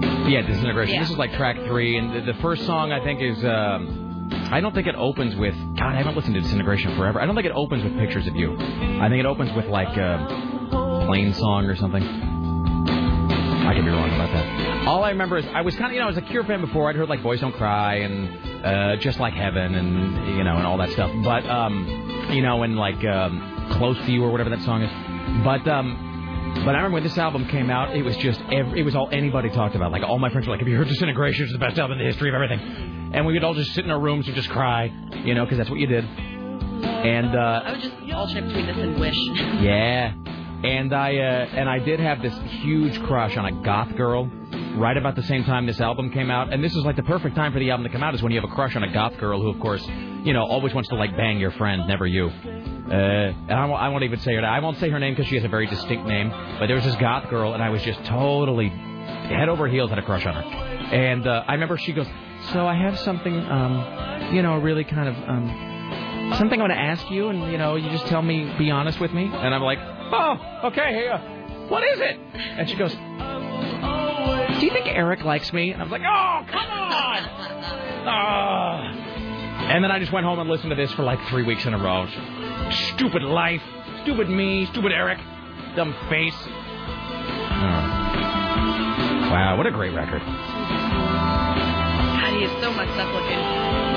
But the thing I was talking to Joni about this the other day, the thing about The Cure, unlike a lot of bands of this genre, is they have a certain, this sounds weird because he's like, wearing pancake makeup and his hair's all teased and he looks like a girl sometimes, is that they have a certain aggression to them. It's certain, they're menacing. That's the thing. They have a certain menace to them.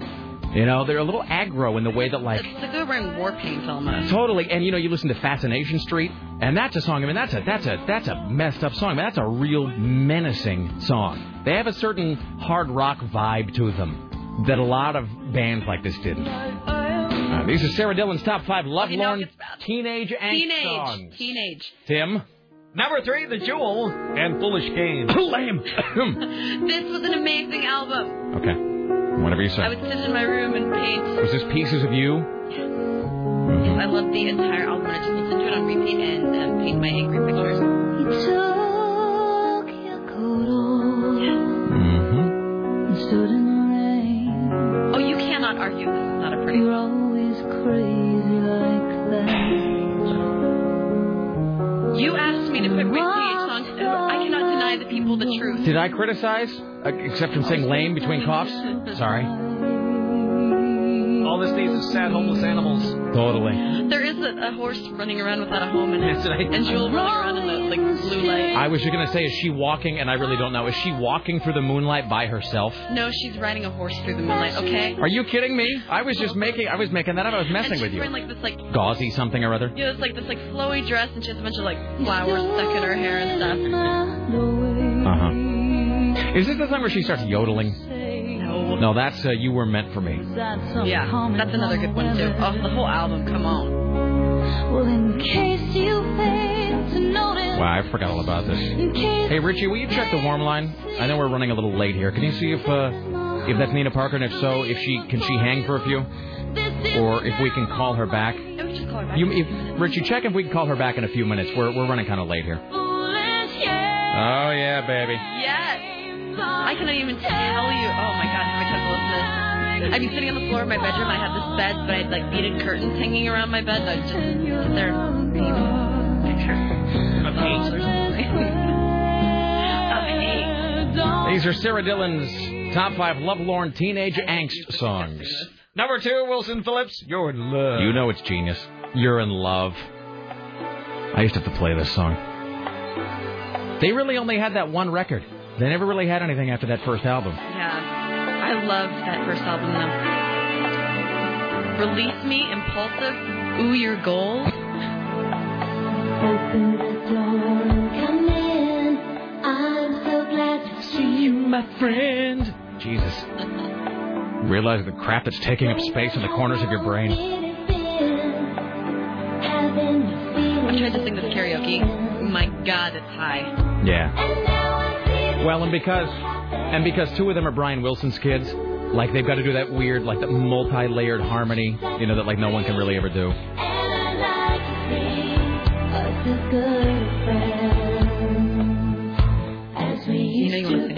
Dun, dun, dun. Yeah, I know what. I'm not going to lie and say I don't. I don't remember the video. Is Wendy Wilson still amazingly hot in this video? Yes. Yeah, all of them have full body shots except for Carney. Of course. Really close face shots. Look through a window. Yeah, they're dancing around the house. It's like she's looking through a porthole. Look around the corner, Carney.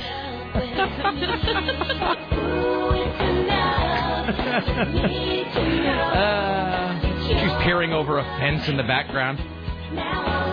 Well, what can you do? Jesus. I can totally see you listening to this. Yeah, this is 6th grade. Sitting making colored pencil sketches of things. Oh yeah. I remember specifically when our power went out. Our power used to go out a lot when we lived on Goat Island. sitting there listening with my little, battery-operated... Your Discman? No, it was a tape deck. Yeah. So it was pink on pink, like dark pink in the handle, and like the speakers were light pink, and I just sat there and listened to this. And the idea that you would be listening to this and The Cure sort of in the same mood is kind of interesting. No, The Cure was a couple of years later.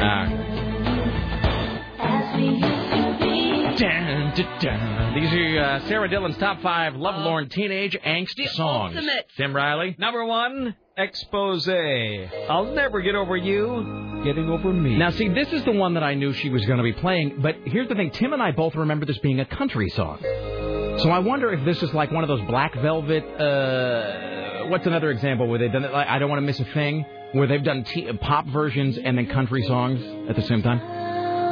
This is the most ultimately depressing song. It's still depressing. With all your good time friends, I don't think that you think of me. You're on your own now, and I'm alone and free. These are great lyrics. I should get on with my life, but a life lived without you could never be right. As long as the stars shine down from the heavens, long as the rain. I can totally see. Wait, here it is.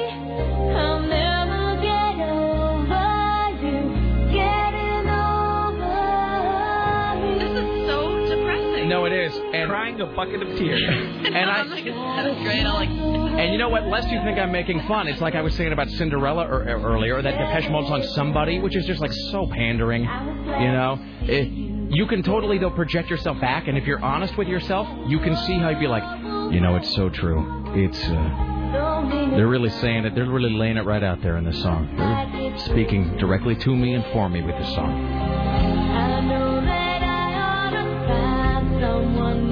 Wow. Yeah. And this is Expose? Yes. All right, now I got to figure out who did the country version of it. All right, Richie Bristol, do you want to obtain Nina Parker there from TMZ and talk to her, and then Jim Roop?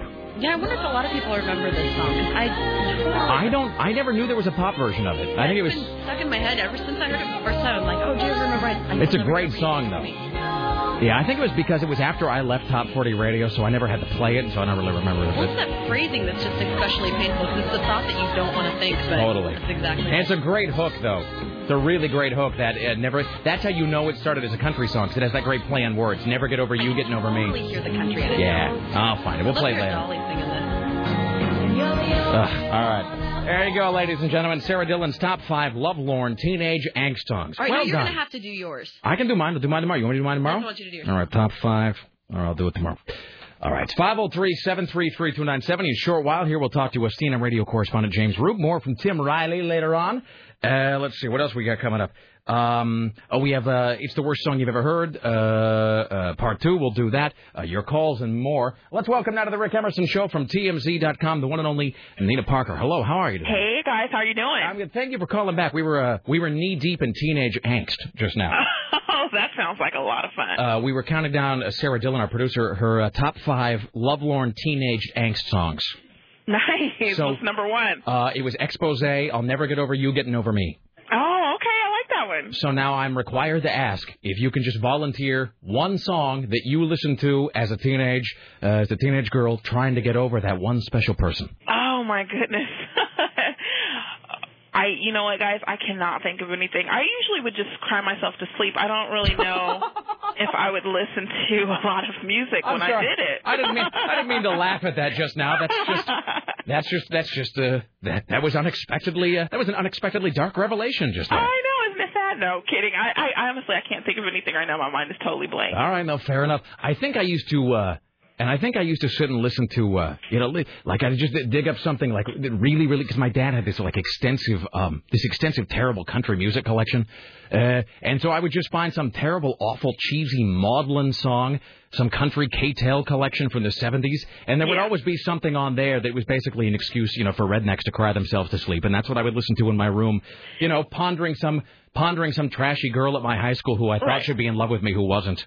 Anything Sade also is pretty good. I think if you think Sade will make you want to, run into the ocean. Yeah, I was I worked at Top 40 Radio, and I would get requests for that late at night, and it was always, and they would call up and they would just have that sad tone in their voice, like, I just want to make a request, and it would just mean the world to me. If you could play it for me, and then you always knew the sad song was coming. You always knew it. So, all right, okay. In the world of gossip, there's all of this stuff going on, just the huge pile of stuff. So, first of all, if you're not, if you can't speak to this right now, then you can't. Is there anything sort of happening on the Lindsay Lohan front? Because there's been all this stuff about her and Samantha Ronson, and I have to apologize because I haven't been able to check TMZ since I went on the air today. So I don't know if there's anything kind of going on with them. Are you talking about in addition to her hitting a paparazzi, or are we talking about her love life? Well, there's that. There's her hitting a paparazzi, and I actually don't know the whole story there. So what is the kind of scoop there? Well, we'll kind of intertwine all of this. Well, the other day she was out in New York City. She was out at night, and she bumped into a barricade, a silver barricade, and for some reason she thought someone pushed her. Mm-hmm. Tripping over your own feet, I guess, is not as easy as we thought. So she tripped, thought someone pushed her, reached back and punched a paparazzi in the face. The police were called. No charges were made because apparently the officer said no blood was drawn, so there were no reason to make any charges. So she was able to kind of get away from that. But in addition to that, so I guess to be happy that she wasn't getting brought up on charges, she blogged today about her and Samantha Ronson. She doesn't really name Sam, but she does say something to the effect of, I love that special someone in my life, you are, which, I mean, everyone knows she's with Samantha Ronson every day. Kind of put the puzzle piece together. It's not too hard. It's not a game of Clue. It's interesting how that's sort of been that's been revealed in layers, because first it was just sort of people sort of whispered about it, and then I think her dad mentioned something about it, and then she denied it, or her publicist said, he doesn't know what he's talking about, and then they were sort of photographed, and then Samantha Ronson said something about it, and it seems like for whatever reason they're kind of holding back on making the official announcement, but it doesn't seem like that's inevitable at this point. It's definitely one of those things where you don't need you can kind of look at it and call a spade a spade. They're together all the time. We've got pictures of them making out on the website. We've got pictures of them holding hands. They're always together. They're a couple, and that's something that they should celebrate. There's nothing that they need to hide from anymore. I mean, there's no point anymore anyway, because we've all seen them together, and they blog about each other, and they should just get on with it and come out to the world. All right, hold on. Note to self. Note to self: Lindsay Lohan making out on website. Yes. File that away for later on today. If you want to see that sort of thing. If you're into that kind of thing. Exactly. And then, so Kanye West, there was this whole dust-up at LAX with Kanye West, and I think at one point he was saying, again with the paparazzi, he was saying that some guy shoved him or pushed him or whatever, but I know that that's now no longer the sort of official story. No, not true, and we actually have the video of the whole thing because our guy was involved in it, not initially, but he pushed the still photographer, and we were kind of filming the whole thing, and as he noticed we were kind of getting this whole incident on tape, he approached our guy and broke our guy's camera as well. So yeah, right now the thing about the Kanye story is that he was arrested on a felony vandalism charge, but now it looks like it may go down to a misdemeanor, and it's all determined on how expensive the portion of the camera that he broke was, because the camera was broken in two pieces. His bodyguard broke apart, and he broke apart. So it looks like Kanye may get off on a technicality just because the portion that he broke was less than $100. So it is interesting to see how the dollar figure on the camera, though, because it's sort of like, I always figure if you're a celebrity and you damage something that belongs to somebody, suddenly the appraisal of that item, the dollar value probably increases. It's like when you return a rental car without gas, and suddenly the gas is $9 a gallon when they're going to put it in themselves. All right. Nina Parker from TMZ.com, as always, a pleasure. Thank you for tolerating our schedule difficulties today, and we will talk to you next week. All right, guys. Great talking to you. Thank you, Nina. There you go. Nina Parker from TMZ. Wonderful. Excellent. All right. We'll get Jim Roop here in just a moment. Hi, you're on the Rick Emerson Show. Hello. Hey, Rick. Hello. Hi. About the tasing in Florida. Yes, sir. A couple things. When a cop gets back to the locker room, when he tased a guy, he can't wait to tell everybody about a tasing. Totally. A gun may be different. Gunfire is probably not funny unless you shot the guy's pinky toe off or something. But my other point is, okay, I don't have an AP style book. Yes. But now a dog or a man walking his dog in the nude, or a nude man walking his dog. What would be better? Well, probably a nude man walking his dog. Yeah, I thought so. Yeah. But Hey, I never went to college. No, there was actually a story in the Associated Press today. The AP story actually said, let's see, I think I pulled it, but then I threw it away because I didn't think I was going to talk about it. And, of course, it's like throwing out a little jar of nails in the garage. You need it the next day. It was something like it was man hits a bear riding a bicycle or something like that.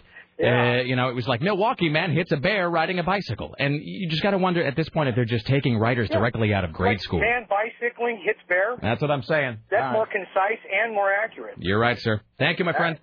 All right. Hi, you're on the Rick Emerson Show. Hello. Oh, Rick, you bastard. I can't believe you've unless I've missed something so far today while I'm toiling away, you have failed to reference the demise of Richard Wright. Well, it's not that you've missed something so far today, but you did, in fact, miss, what do we call that, yesterday when we talked about it. No kidding. Yes, we did. We're Johnny on the spot, sir. We don't. Well, my bad. I am very sorry. I was listening yesterday, so that flew right by me. So really, the fault is yours. They even had it is. You know what? Ha ha, charade I am then. Yes, it's your fault for not being an attentive listener. Well, I got home last night and I was tooling around the interwebs and came across it, and it literally hit me like a punch in the chest. Yeah, Rick, and I got to say, I mean, how do I put this? I don't mean to be trampling on Richard Wright's grave. It's just, I guess, I'm a big Pink Floyd fan, but I think I'm more of I'm a fan of the final product. In other words, I'm a big fan of, certainly a specific era of Pink Floyd. In fact, I was at, this is not a plug, but I was at this place called the Barley Mill Pub the other day, which is this pub on Hawthorne, which I like despite the fact that everything there is covered in Grateful Dead imagery. Yeah, so no kidding. I can sort of get past that. But you know what they were playing at the Barley Mill Pub the other day? They were playing the Pink Floyd Animals album in its entirety.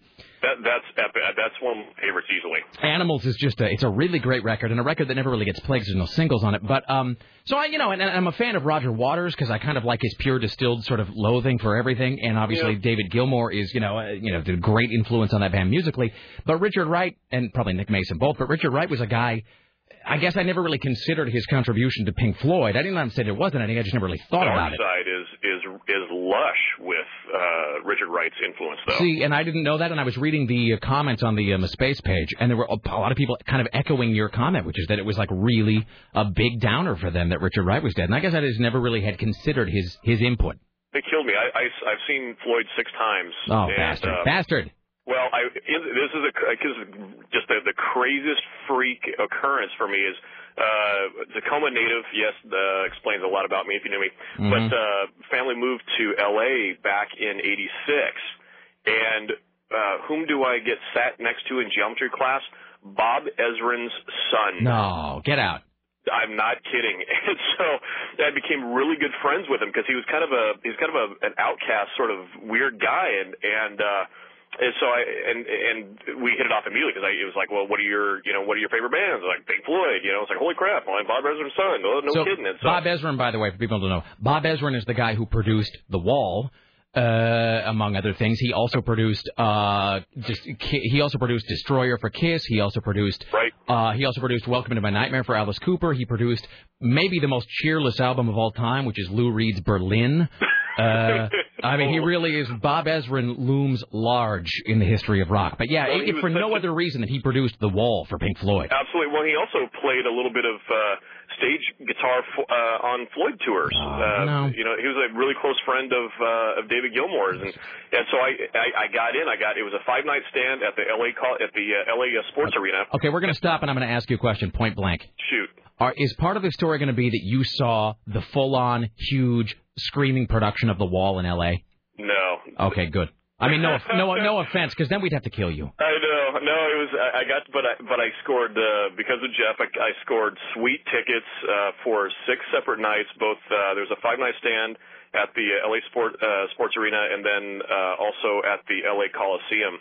In '87, and delicate for a momentary lapse of reason. Exactly, yeah. And it was I was already a freak fan at that point, but so I mean it was talk about something that is just has burrowed into your skin, as in your developmental years. And so, reading that last night was just, that was to me worse probably than, knowing one of my parents died. Right. It was just, but sorry, my bad. I missed it yesterday. I must have stepped away from the radio when you were talking about So it. in summation, Pink Floyd is wonderful. I was right, and you were wholly incorrect in this call. Hey, well, you know what? And just yesterday and today, I will have to say you've been in one of your finer forms, and I've actually been LOLing more constantly. You've kind of been. I love your sense of humor, and we kind of share some finer points to it. But in the last few weeks, you haven't been that on your game. But yesterday and today, you've made some comments. Not on my game the last few weeks. For a while. Yes. All right. Well, thank you. Well, I'm glad to know that I've rescued myself from the cinders of mediocrity. You can feel free to talk, squirrel stories anytime. That was friggin' hilarious. Thank you, my friend. Later. All right. There you go. All right. So now that call went from wonderful to then now is filled with envy, and now it ends on sort of a kind of a thing. All right. Well, do we not have Roop? I'm guessing not. Because I guess that backup line. Richie, what is the deal with the backup line? I'm sorry, what? Well, the line works, but they have to actually call a different number. So it doesn't transfer so it's still over? not ringing over. So Roop was probably trying to call and that didn't come together. Let me ask you this, Sarah, in your estimation. Portland. Oh, I'm sorry, KCMD Portland. In your estimation, should we call CNN about that? Oh, it depends. What else are we going to do for the rest of the show? Do we have lots of things to do? Well, we have things to do. But, is it in your... It's already 2:15. So do you want to take a break? Get caught up? All right. Well, let's take a break. Maybe we'll ring CNN during the break. We'll apologize, see if we can get Roop on the other side. And then we'll have Tim Riley coming up. All right. There you go. It's 503-733-2970. Stay there. Back after this. Don't go anywhere. I gave her that ring, hoping she'd be true to me. But I soon found it was drunk sincerity. And I waited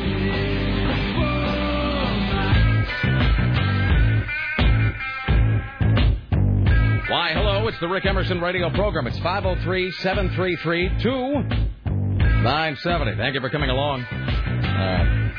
In just a moment, we'll talk to CNN radio correspondent James Roop.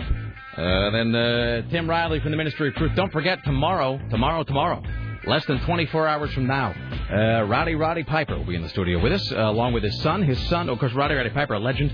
And then his son is going to be participating in Sport Fight 24, happening this coming Friday, September 19th, 7:30 p.m., the Rose Garden Arena. So there you go. Roddy Piper, ladies and gentlemen, tomorrow here in the studio. Let's welcome now to the Rick Emerson Show, from Las Vegas, Nevada, his new home, Jim Roop. Hello, sir. How you doing? Oh, I'm okay. So, first of all, I thought there was some kind of a mix-up, a kerfuffle, an imbroglio earlier when I thought you were trying to call in, and then there was a whole thing of the warm line being busy, and it was all very complicated. But apparently you were... I was stuck. You were in your favorite place, in the O.J. Simpson courtroom. And it really is being stuck. I mean, it's like hell. Yeah. Remember as a Catholic kid, and they tell you about limbo? Mm-hmm. That's what I felt like. You are in purgatory. No place to go, haven't come from anywhere, just sitting there waiting for something. So you're in purgatory waiting for the sufficient number of prayers to be said for you on earth so that you might be able to leave. Terrible. Yeah. Hey, what is that? Is it in Pinocchio where there's that island with all the boys and they turn into donkeys at the end? You know what I'm talking about? I know what you're talking about. That's Treasure Island, isn't it? Yeah, because I was thinking about Las Vegas, and Las Vegas, in many ways, like some of the casinos are like boys or something. Totally, they're like that. It's like that island. So many times you go to those casinos and you're like, wait a minute, this is just like that island in Pinocchio.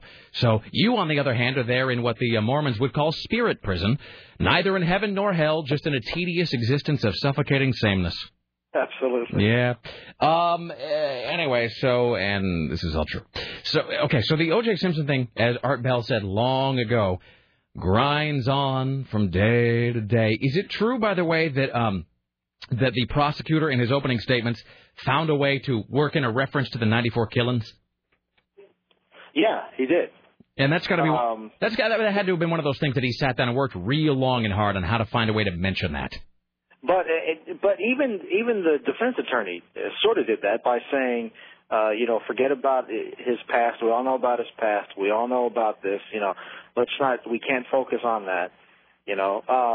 But see, in the eyes of the law, O.J. Simpson was acquitted, so he wasn't even there. Right. You know, and that's what the judge is going to, when she gives her jury instructions, she'll have to say that. She'll have to say, look, all you can focus on is what you heard during these weeks here, and that's it. So if they can really do that or not, that's another thing. Well, they had some. Right now, they're starting to glaze over like I am. The first day, you know, they're pretty intense. They're pretty focused. Today, they're going, what in the hell? Well, because the first day, right, you have the novelty of like, hey, it's an O.J. Simpson trial. Remember O.J. Simpson? Yeah. Woohoo! And then, you know, but after the first day, you're like, oh, God, I'm really here for the duration. Good Lord. Judge, she's like a mom, man. If I was one of these attorneys, I'd stand up and say, look, Judge, if you're going to try my case for me, I'll just go home. Because she's constantly interrupting and saying, right. Don't answer that, don't say this. You better say it like this, Mr. Grasso. You know, he's just, come on, lady. She wants it to speed up, but she's the one dragging it down. It's like a criminal case that's run by Susie Orman. Exactly. So, you know, instead of can I buy this, it's can I make this observation? She goes, you know, show me the money. No, you are denied. You may not say that. That's right. And didn't they drill some guy for like 3 hours until he actually was like, I have chest pains, I gotta leave? I don't think he really did. I think that was, I think he was faking that. He was just sick of it. Just sick of the whole thing. Look, man, I'm an Eagle Scout. I can recognize the symptoms of a heart attack. This guy wasn't even sweating. Excellent. All right, well... You know what I'm saying. And so it was, you know, it's kind of interesting. Bruce Fomong, he's one of the alleged victims, one of the sports collectors, and he was probably 3 hours into testimony, 3.5 hours, almost 4. He's being grilled by the defense attorney for one of the defense attorneys, Gabe Grasso, and he just starts to point to his chest and, you know, give that look on his face. Right. Grasso said, you want to take a break? Let's take a break. The paramedics came, they looked at him and said, yeah, you're okay. Go back on the stand tomorrow morning. It was a guy just wanted to get out for a while. Honestly, I think he had to think. It's like pulling that emergency stop on a train or whatever. You know what I mean? I guess if I pull this, they have to stop for a while. And then, so are you there? I know you probably already told me this, but are you heading back to L.A. every now and again, or what is your deal? Well, I think I'm bugging out of here Thursday morning because I got the Emmys on Sunday. Oh, that's right. Who even knew those were coming up? I know. I forgot all about them myself until my cage was shaking today. Right. But and then I don't know if I'm coming right back here or not because I also have to, from what I understand, I have to cover one of the debates that's coming up. I think the one in St. Louis, the vice president debate. That'll be a good. Really? You're going to cover the vice presidential debate? I hope that's the one I'm doing. One in St. Louis. What date is that happening? Do you know? October 3rd, I want to say. Yeah, because that's the one that everybody's going to watch. I mean, obviously, I'll watch all of them, and some people will watch all of them. But man, that Palin Biden, especially because that's like a winner take all. It's the only one they're doing. So, Palin Biden, that's going to be a good one. I've always liked Joe Biden, anyways. You know, I wonder how much he'll pull back. Well, he can't pull back at all. I mean, they've got to. I was talking to somebody about this last night. I mean, the Democrats have got to make a decision within themselves. They've either got to say, look, we're just going to develop the stomach and the spine to do what it takes to win. Or they're going to do that other thing of talking about their great moral victory as they're cleaning out their desks. I mean, it's there's no two ways about it at this point. There's no third option. I'll tell you right now, on any given day, depending upon how what day the vote will be taken, either party could win at this point. Yeah. You know, so it's going to be interesting. It'll go all the way down to the wire. But I think you're right. I think the vice presidential debate will tell more and give the voters more information than the presidential debate will. We've all heard McCain and Obama for almost what seems like years. Well, as Tim Riley's pointed out, they've actually now stopped even talking about specifics, and they've just gone back to, we're going to shake things up. We're going to turn things around. Have they ever really talked about specifics, though? Same old dreck. There you go. Two things. One, so is it true that Rickles is co-hosting the Emmys? I haven't heard that. Tim? He might be right up and stuck here in purgatory. So I believe it's supposed to be Rickles and Kathy Griffin. Okay, so Rickles. Now, that would be interesting. See, that might actually give it a watch. And then, of course, I now almost hesitate to bring this up. I was going to ask you if you're going to do this, and now I know that you're not. You are a member of SAG, are you not? Yes. All right. So did you get this invitation to spend an evening with the cast of AMC's Mad Men?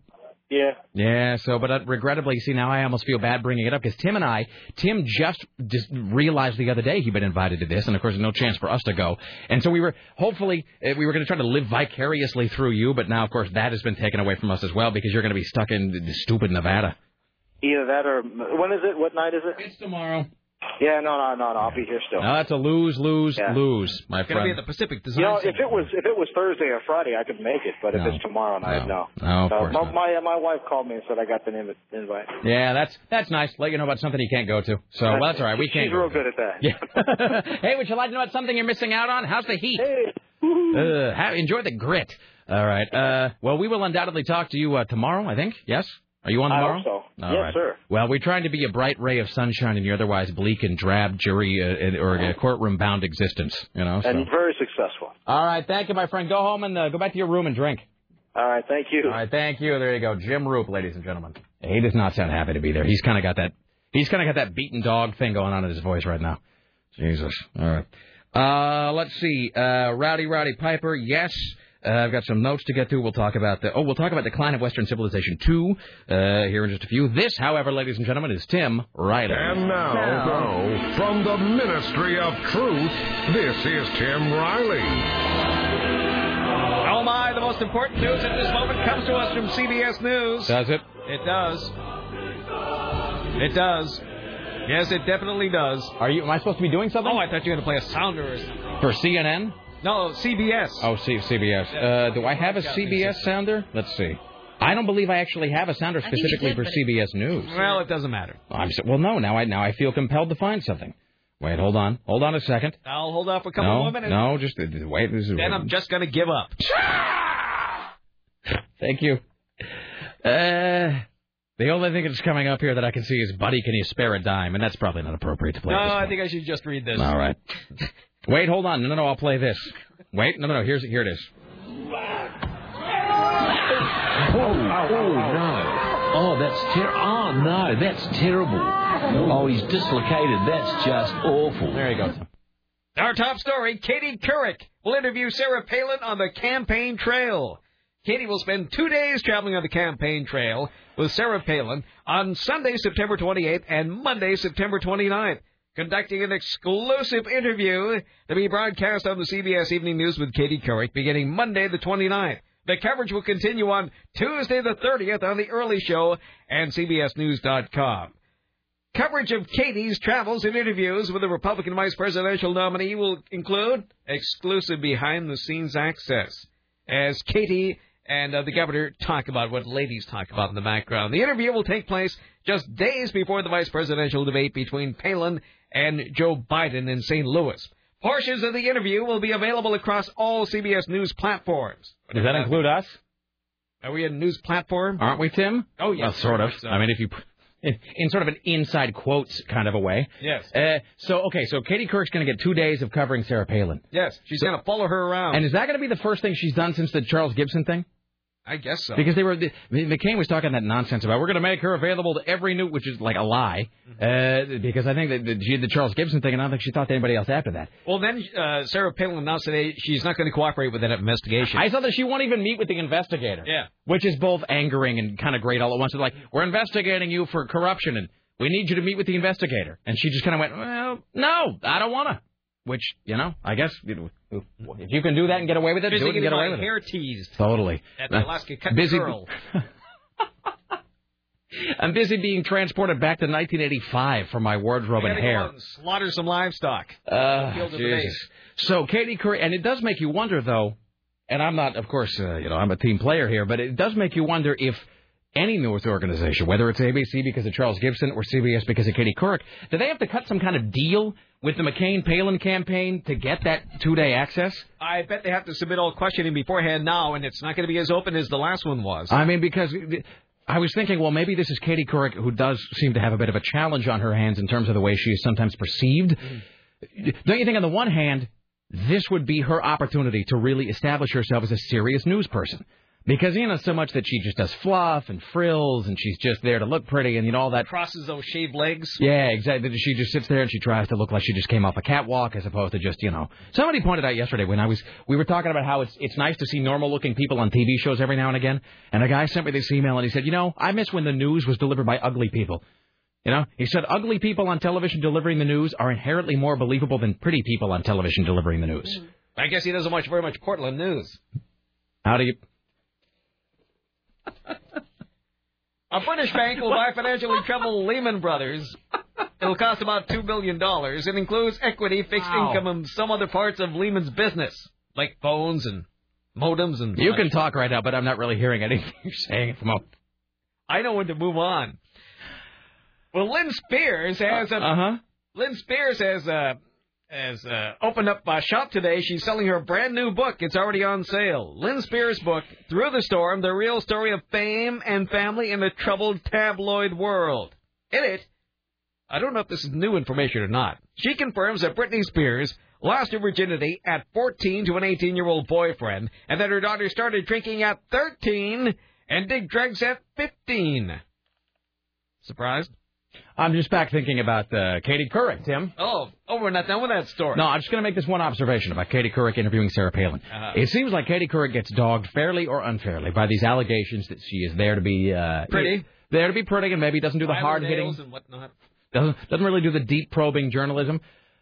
But so it seems like on the one hand, she could take this opportunity to really silence those critics by doing a real powerful, hard-hitting... not mean-spirited, but obviously a very serious sort of interrogation of Sarah Palin. But on the other hand, you got to figure that the CBS Evening News, as a holdover from the sort of Dan Rather era, it just gets accused so often of being in the tank for Obama and for the Democrats that you got to wonder if maybe they overcorrect and they don't do that, and if it's just going to be a bunch of softballs because CBS gets tired of being accused of being a wing of the liberal media. So I will be curious to see how that goes. All right. Well, good for you, Katie Couric. Good for you, Katie Couric. Yes, indeed. There's a possible fireworks ban going on in the Couve. Now, first, Fort Vancouver said it's not going to put on its annual 4th of July festival with a huge fireworks show. And now, all of Vancouver could be without fireworks. City officials met to discuss the idea of banning fireworks in the city. How do they plan to do that? The city fire marshal favors the ban, citing the injuries local crews respond to every 4th of July. So banning them will make all these problems go away. Because they ban it the same way they're going to be banning hookers in 82nd, apparently. Why don't we give all the hookers fireworks? Then all the people from the Couve can come over to 82nd and be entertained in more ways than one. Okay, when you first started out there, I didn't know what you were talking about, and it made no sense, but then you were able to bring it all back home. So you can get all your illegalities in one place. Correct. You get hookers with Roman candles. Mm-hmm. Okay. Well, that's enough for me for now.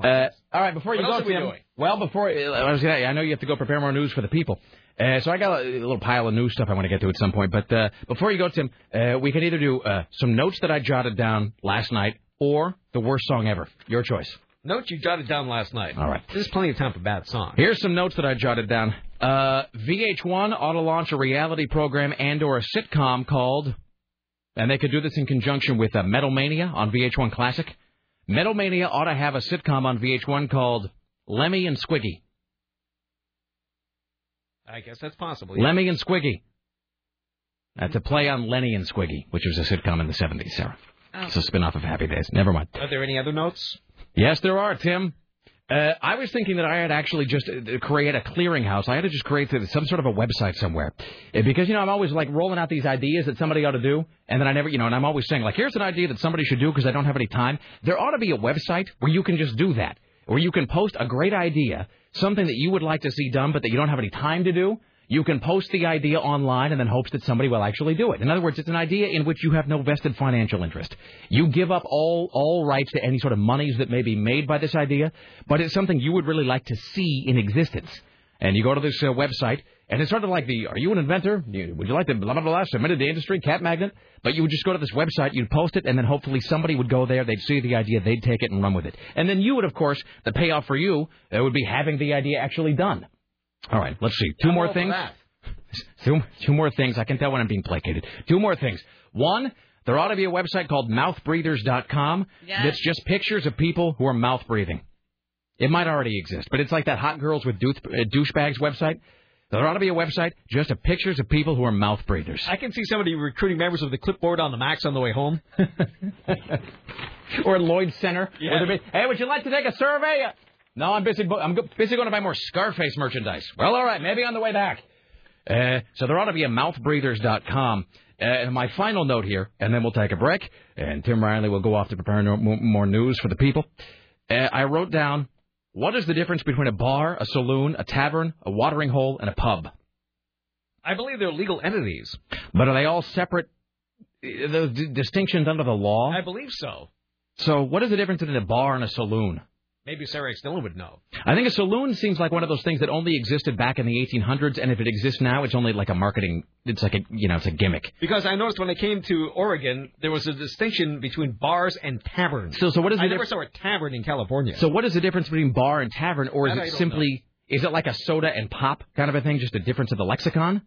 I think it doesn't. I think it doesn't specify anything. Because I'm thinking, I know taverns that serve liquor and that are just like dirty beer bars. Yeah. So, and then what is the difference between a bar, a tavern, and a pub? Is a pub simply like a British style thing? That's what I would think. All right. Well, there you go. Well, that didn't answer any of the questions. No, it didn't, Tim. Well, we'll have to take it up some other time. Nothing ever answers any of the questions, Tim. Sarah, should we break here? Yeah, let's do that. All right, let's take a break. We'll come back after this. Ladies and gentlemen, Tim Riley, greatest newsman in the history of the world, back at 4, 5, 6, and 7, top of the hour all the way through Lycus. On the other side, we'll talk about the decline of Western civilization, Part 2, the metal years, and we'll answer this question. What 22-year-old sci-fi star used to be the gay? Back after this.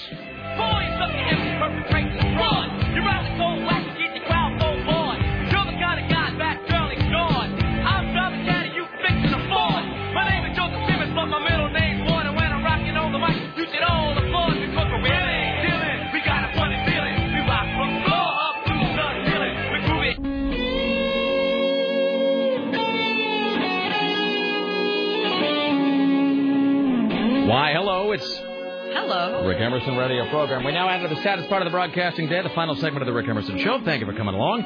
It's 503-733-2970. 503-733-2970. All right. I should have gotten this queued up beforehand, and I am made out of fail on this score. So, KUFO program director Chris Paddock shared with us earlier One Toke Over the Line as performed on the Lawrence Welk Show. Tremendous. It really is tremendous. I've watched it, I don't know how many times now, because I just can't believe it actually happened. But it's like you keep watching it and it never makes any more sense. No, it really doesn't. And I'm wondering if this was the episode where Lawrence Welk was dressed as a hippie. But no, One Toke Over the Line was a hit like in the 70s. 71. Right? Yeah, 71. 71. So, he did the hippie episode in 69, apparently. Yeah. And he called people babbling baboons on their rock and roll music and loud bongos or something like. It's really, that's a bizarre clip too. Jesus. Yeah, I mean, this is, and my parents watch that show religiously every week. Oh yeah, no, mine too. And now I have even a greater lack of respect for them. Oh, thank you very much. Now here's an attractive couple: Dale Farrell from Durant, Oklahoma, Dick Dale from Argona, Iowa. Let's listen to Gail and Dale. And one of the newer songs. Now, Gail and Dale with one of the newer songs. Yeah.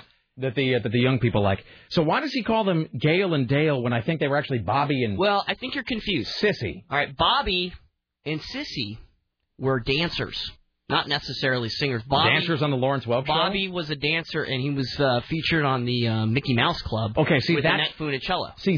That's the thing we knew. Yeah. We knew that it was the same Bobby. I can't think of his last name, But so they were not the singers. They were actually They were dancers. They were the sort of interpretive movement. Yeah, they're like, half of this. we're going to do an interpretive dance to Brewer and Shipley's One Toke Over the Line. Jesus. And I love the slide guitar. It's just the steel guitar, everything about this. One toke over the line, sweet. And they're so happy singing it. It never becomes less absurd. And she looks like a cross between, Barbie Benton and, one of the Hee Haw Honeys and maybe Donna Fargo. Remember Donna Fargo? I do. Yeah. By the way, points for A, the Barbie Benton reference, and B, I got to say that she looks stoned. She looks really wholesome, but she's also got the heavily lidded eyes, as though maybe she's on the Valium. Could be on a Quaalude that older gentleman slipped her, because even that's kind of he's creepy. He's all Grecian formulaed out, and they look so happy. It's like very up with people. And by the way, as they're singing, and you can see this at RileyLive.com, RileyLive.com, RileyLive.com. This is One Toke Over the Line is performed by the Lawrence Welk Show, which is not a joke. I mean, it sounds like a thing to be taken out of a gag, but it's real. I had to watch it several times because I thought maybe it was like a Weezer, like kind a put-on Spike sort Jones of a thing. Kind of thing, and it's not. No, it's not. It's dead serious. She's also bouncing up and down on his knee/lap as they're singing this. And he totally has that weird, like, that's creepy. Let Uncle Dave teach you how to kiss. Like, I'm going to slip you a Mickey into your moonshine. Completely. Yeah. All right, we'll get some calls here in a second. We'll play this. But let me ask you this, Chris Paddock. Have you ever seen Decline of Western Civilization 2, The Metal Years? Yes, I saw it at the Duloff Theater in Tucson, Arizona. It was a little art house on the University of Arizona campus. That's what I'm talking about. And I will tell you, I was there opening weekend. And I'm not, I'm not the biggest metalhead that's ever walked the earth, but it is a fantastically entertaining film. It is an unbelievable documentary, and here's why we're talking about it right now. So, Faster Pussycat was in town a few weeks ago. Yeah. And Sarah went because, she kind of loves for the spectacle and, whatever. And I went because I never got to see them back then. And Sarah went with her friend Lisa. And your friend Lisa has never seen The Decline of Western Civilization 2, but that's because she was sort of busy living it. Oh. And there are all these shots of her at 17 sitting in the Rainbow Bar and Grill with Tammy Down and all the guys from Faster Pussycat buying her drink. Oh, yeah. It's like her own personal home movie. She's got, apparently scrapbooks, flyers, she has posters. Books full of, backstage passes and pictures of, every lead singer of all these obscure bands that I've never heard of. Yeah, and she and Lisa and I were bonding. She's like, what about Shark Island? And I'm like, oh, what about Dangerous Toys? Yeah. What about Black and Blue? And, we're just totally bonding over all this stuff. And so Lisa's about the same age as I am. And again, she was really there on the strip, kind of living it. But so we all go to see Faster Pussycat, and I say, and of course Tammy Down is like, kind of big, sort of scary looking. Yeah. He's got this war paint on, looks all kind of smacked out. And so I said, boy, he looks, a lot different than he did back then, in the Decline days. And Lisa says, what do you mean? And I said, Decline of Western Civilization 2, The Metal Years, the definitive documentary, right? The definitive history of the Sunset Strip rock era. And Lisa just sort of does the Homer Simpson blink, and she goes, I don't know what you're talking about. Wow. And I said, all right, I'm going to give this to you to watch, and it's going to be like the best night of your life. I mean, really it is. Yeah. And so the thing is, Sarah's never seen it either, obviously. I now have in my hands a DVD copy, which I got at a swap meet because it's not actually out on DVD, of The Decline of Western Civilization 2, The Metal Years. This was made and released. It was released in, I think, 87? 87. 88, because it was just as Poison's first album was really peaking. Yeah, I think it was on Enigma, actually, which was Poison's label at the time. I have the soundtrack, with Under My Wheels from Alice Cooper. So I got to tell you, here's the thing. You are going to love this because it's a look into a time, and I have to say a completely authentic look, because it wasn't made after the fact, and it wasn't made as a joke. It was a real document, more or less, of the time. You're going to love it because it's a time you never got to experience. Lisa will lose her ass over this. Seriously. She's gonna flip if out. she does not just go mental over this, I'll eat my shoe. All right? So I know that she will. Well, Lisa's not a giddy person either, and I saw her. She was giddy at Faster Pussycat. Wait till you see what Faster Pussycat looks like here. And by the way, there's a couple infamous, notorious, legendary sequences in this. One of which is, you're not really into the band called Wasp. Wow. There is a notorious interview with Chris Holmes from Wasp. He's the guy in the swimming pool. That's all you need to say. That's all I need. He's the guy in the swimming pool. Get ready for that. It's unbelievable. So for those who were never there, this is a way to see what it was like. For those who were there, this is a chilling reminder of what used to be. So now, little man, I give the watch to you. Wow.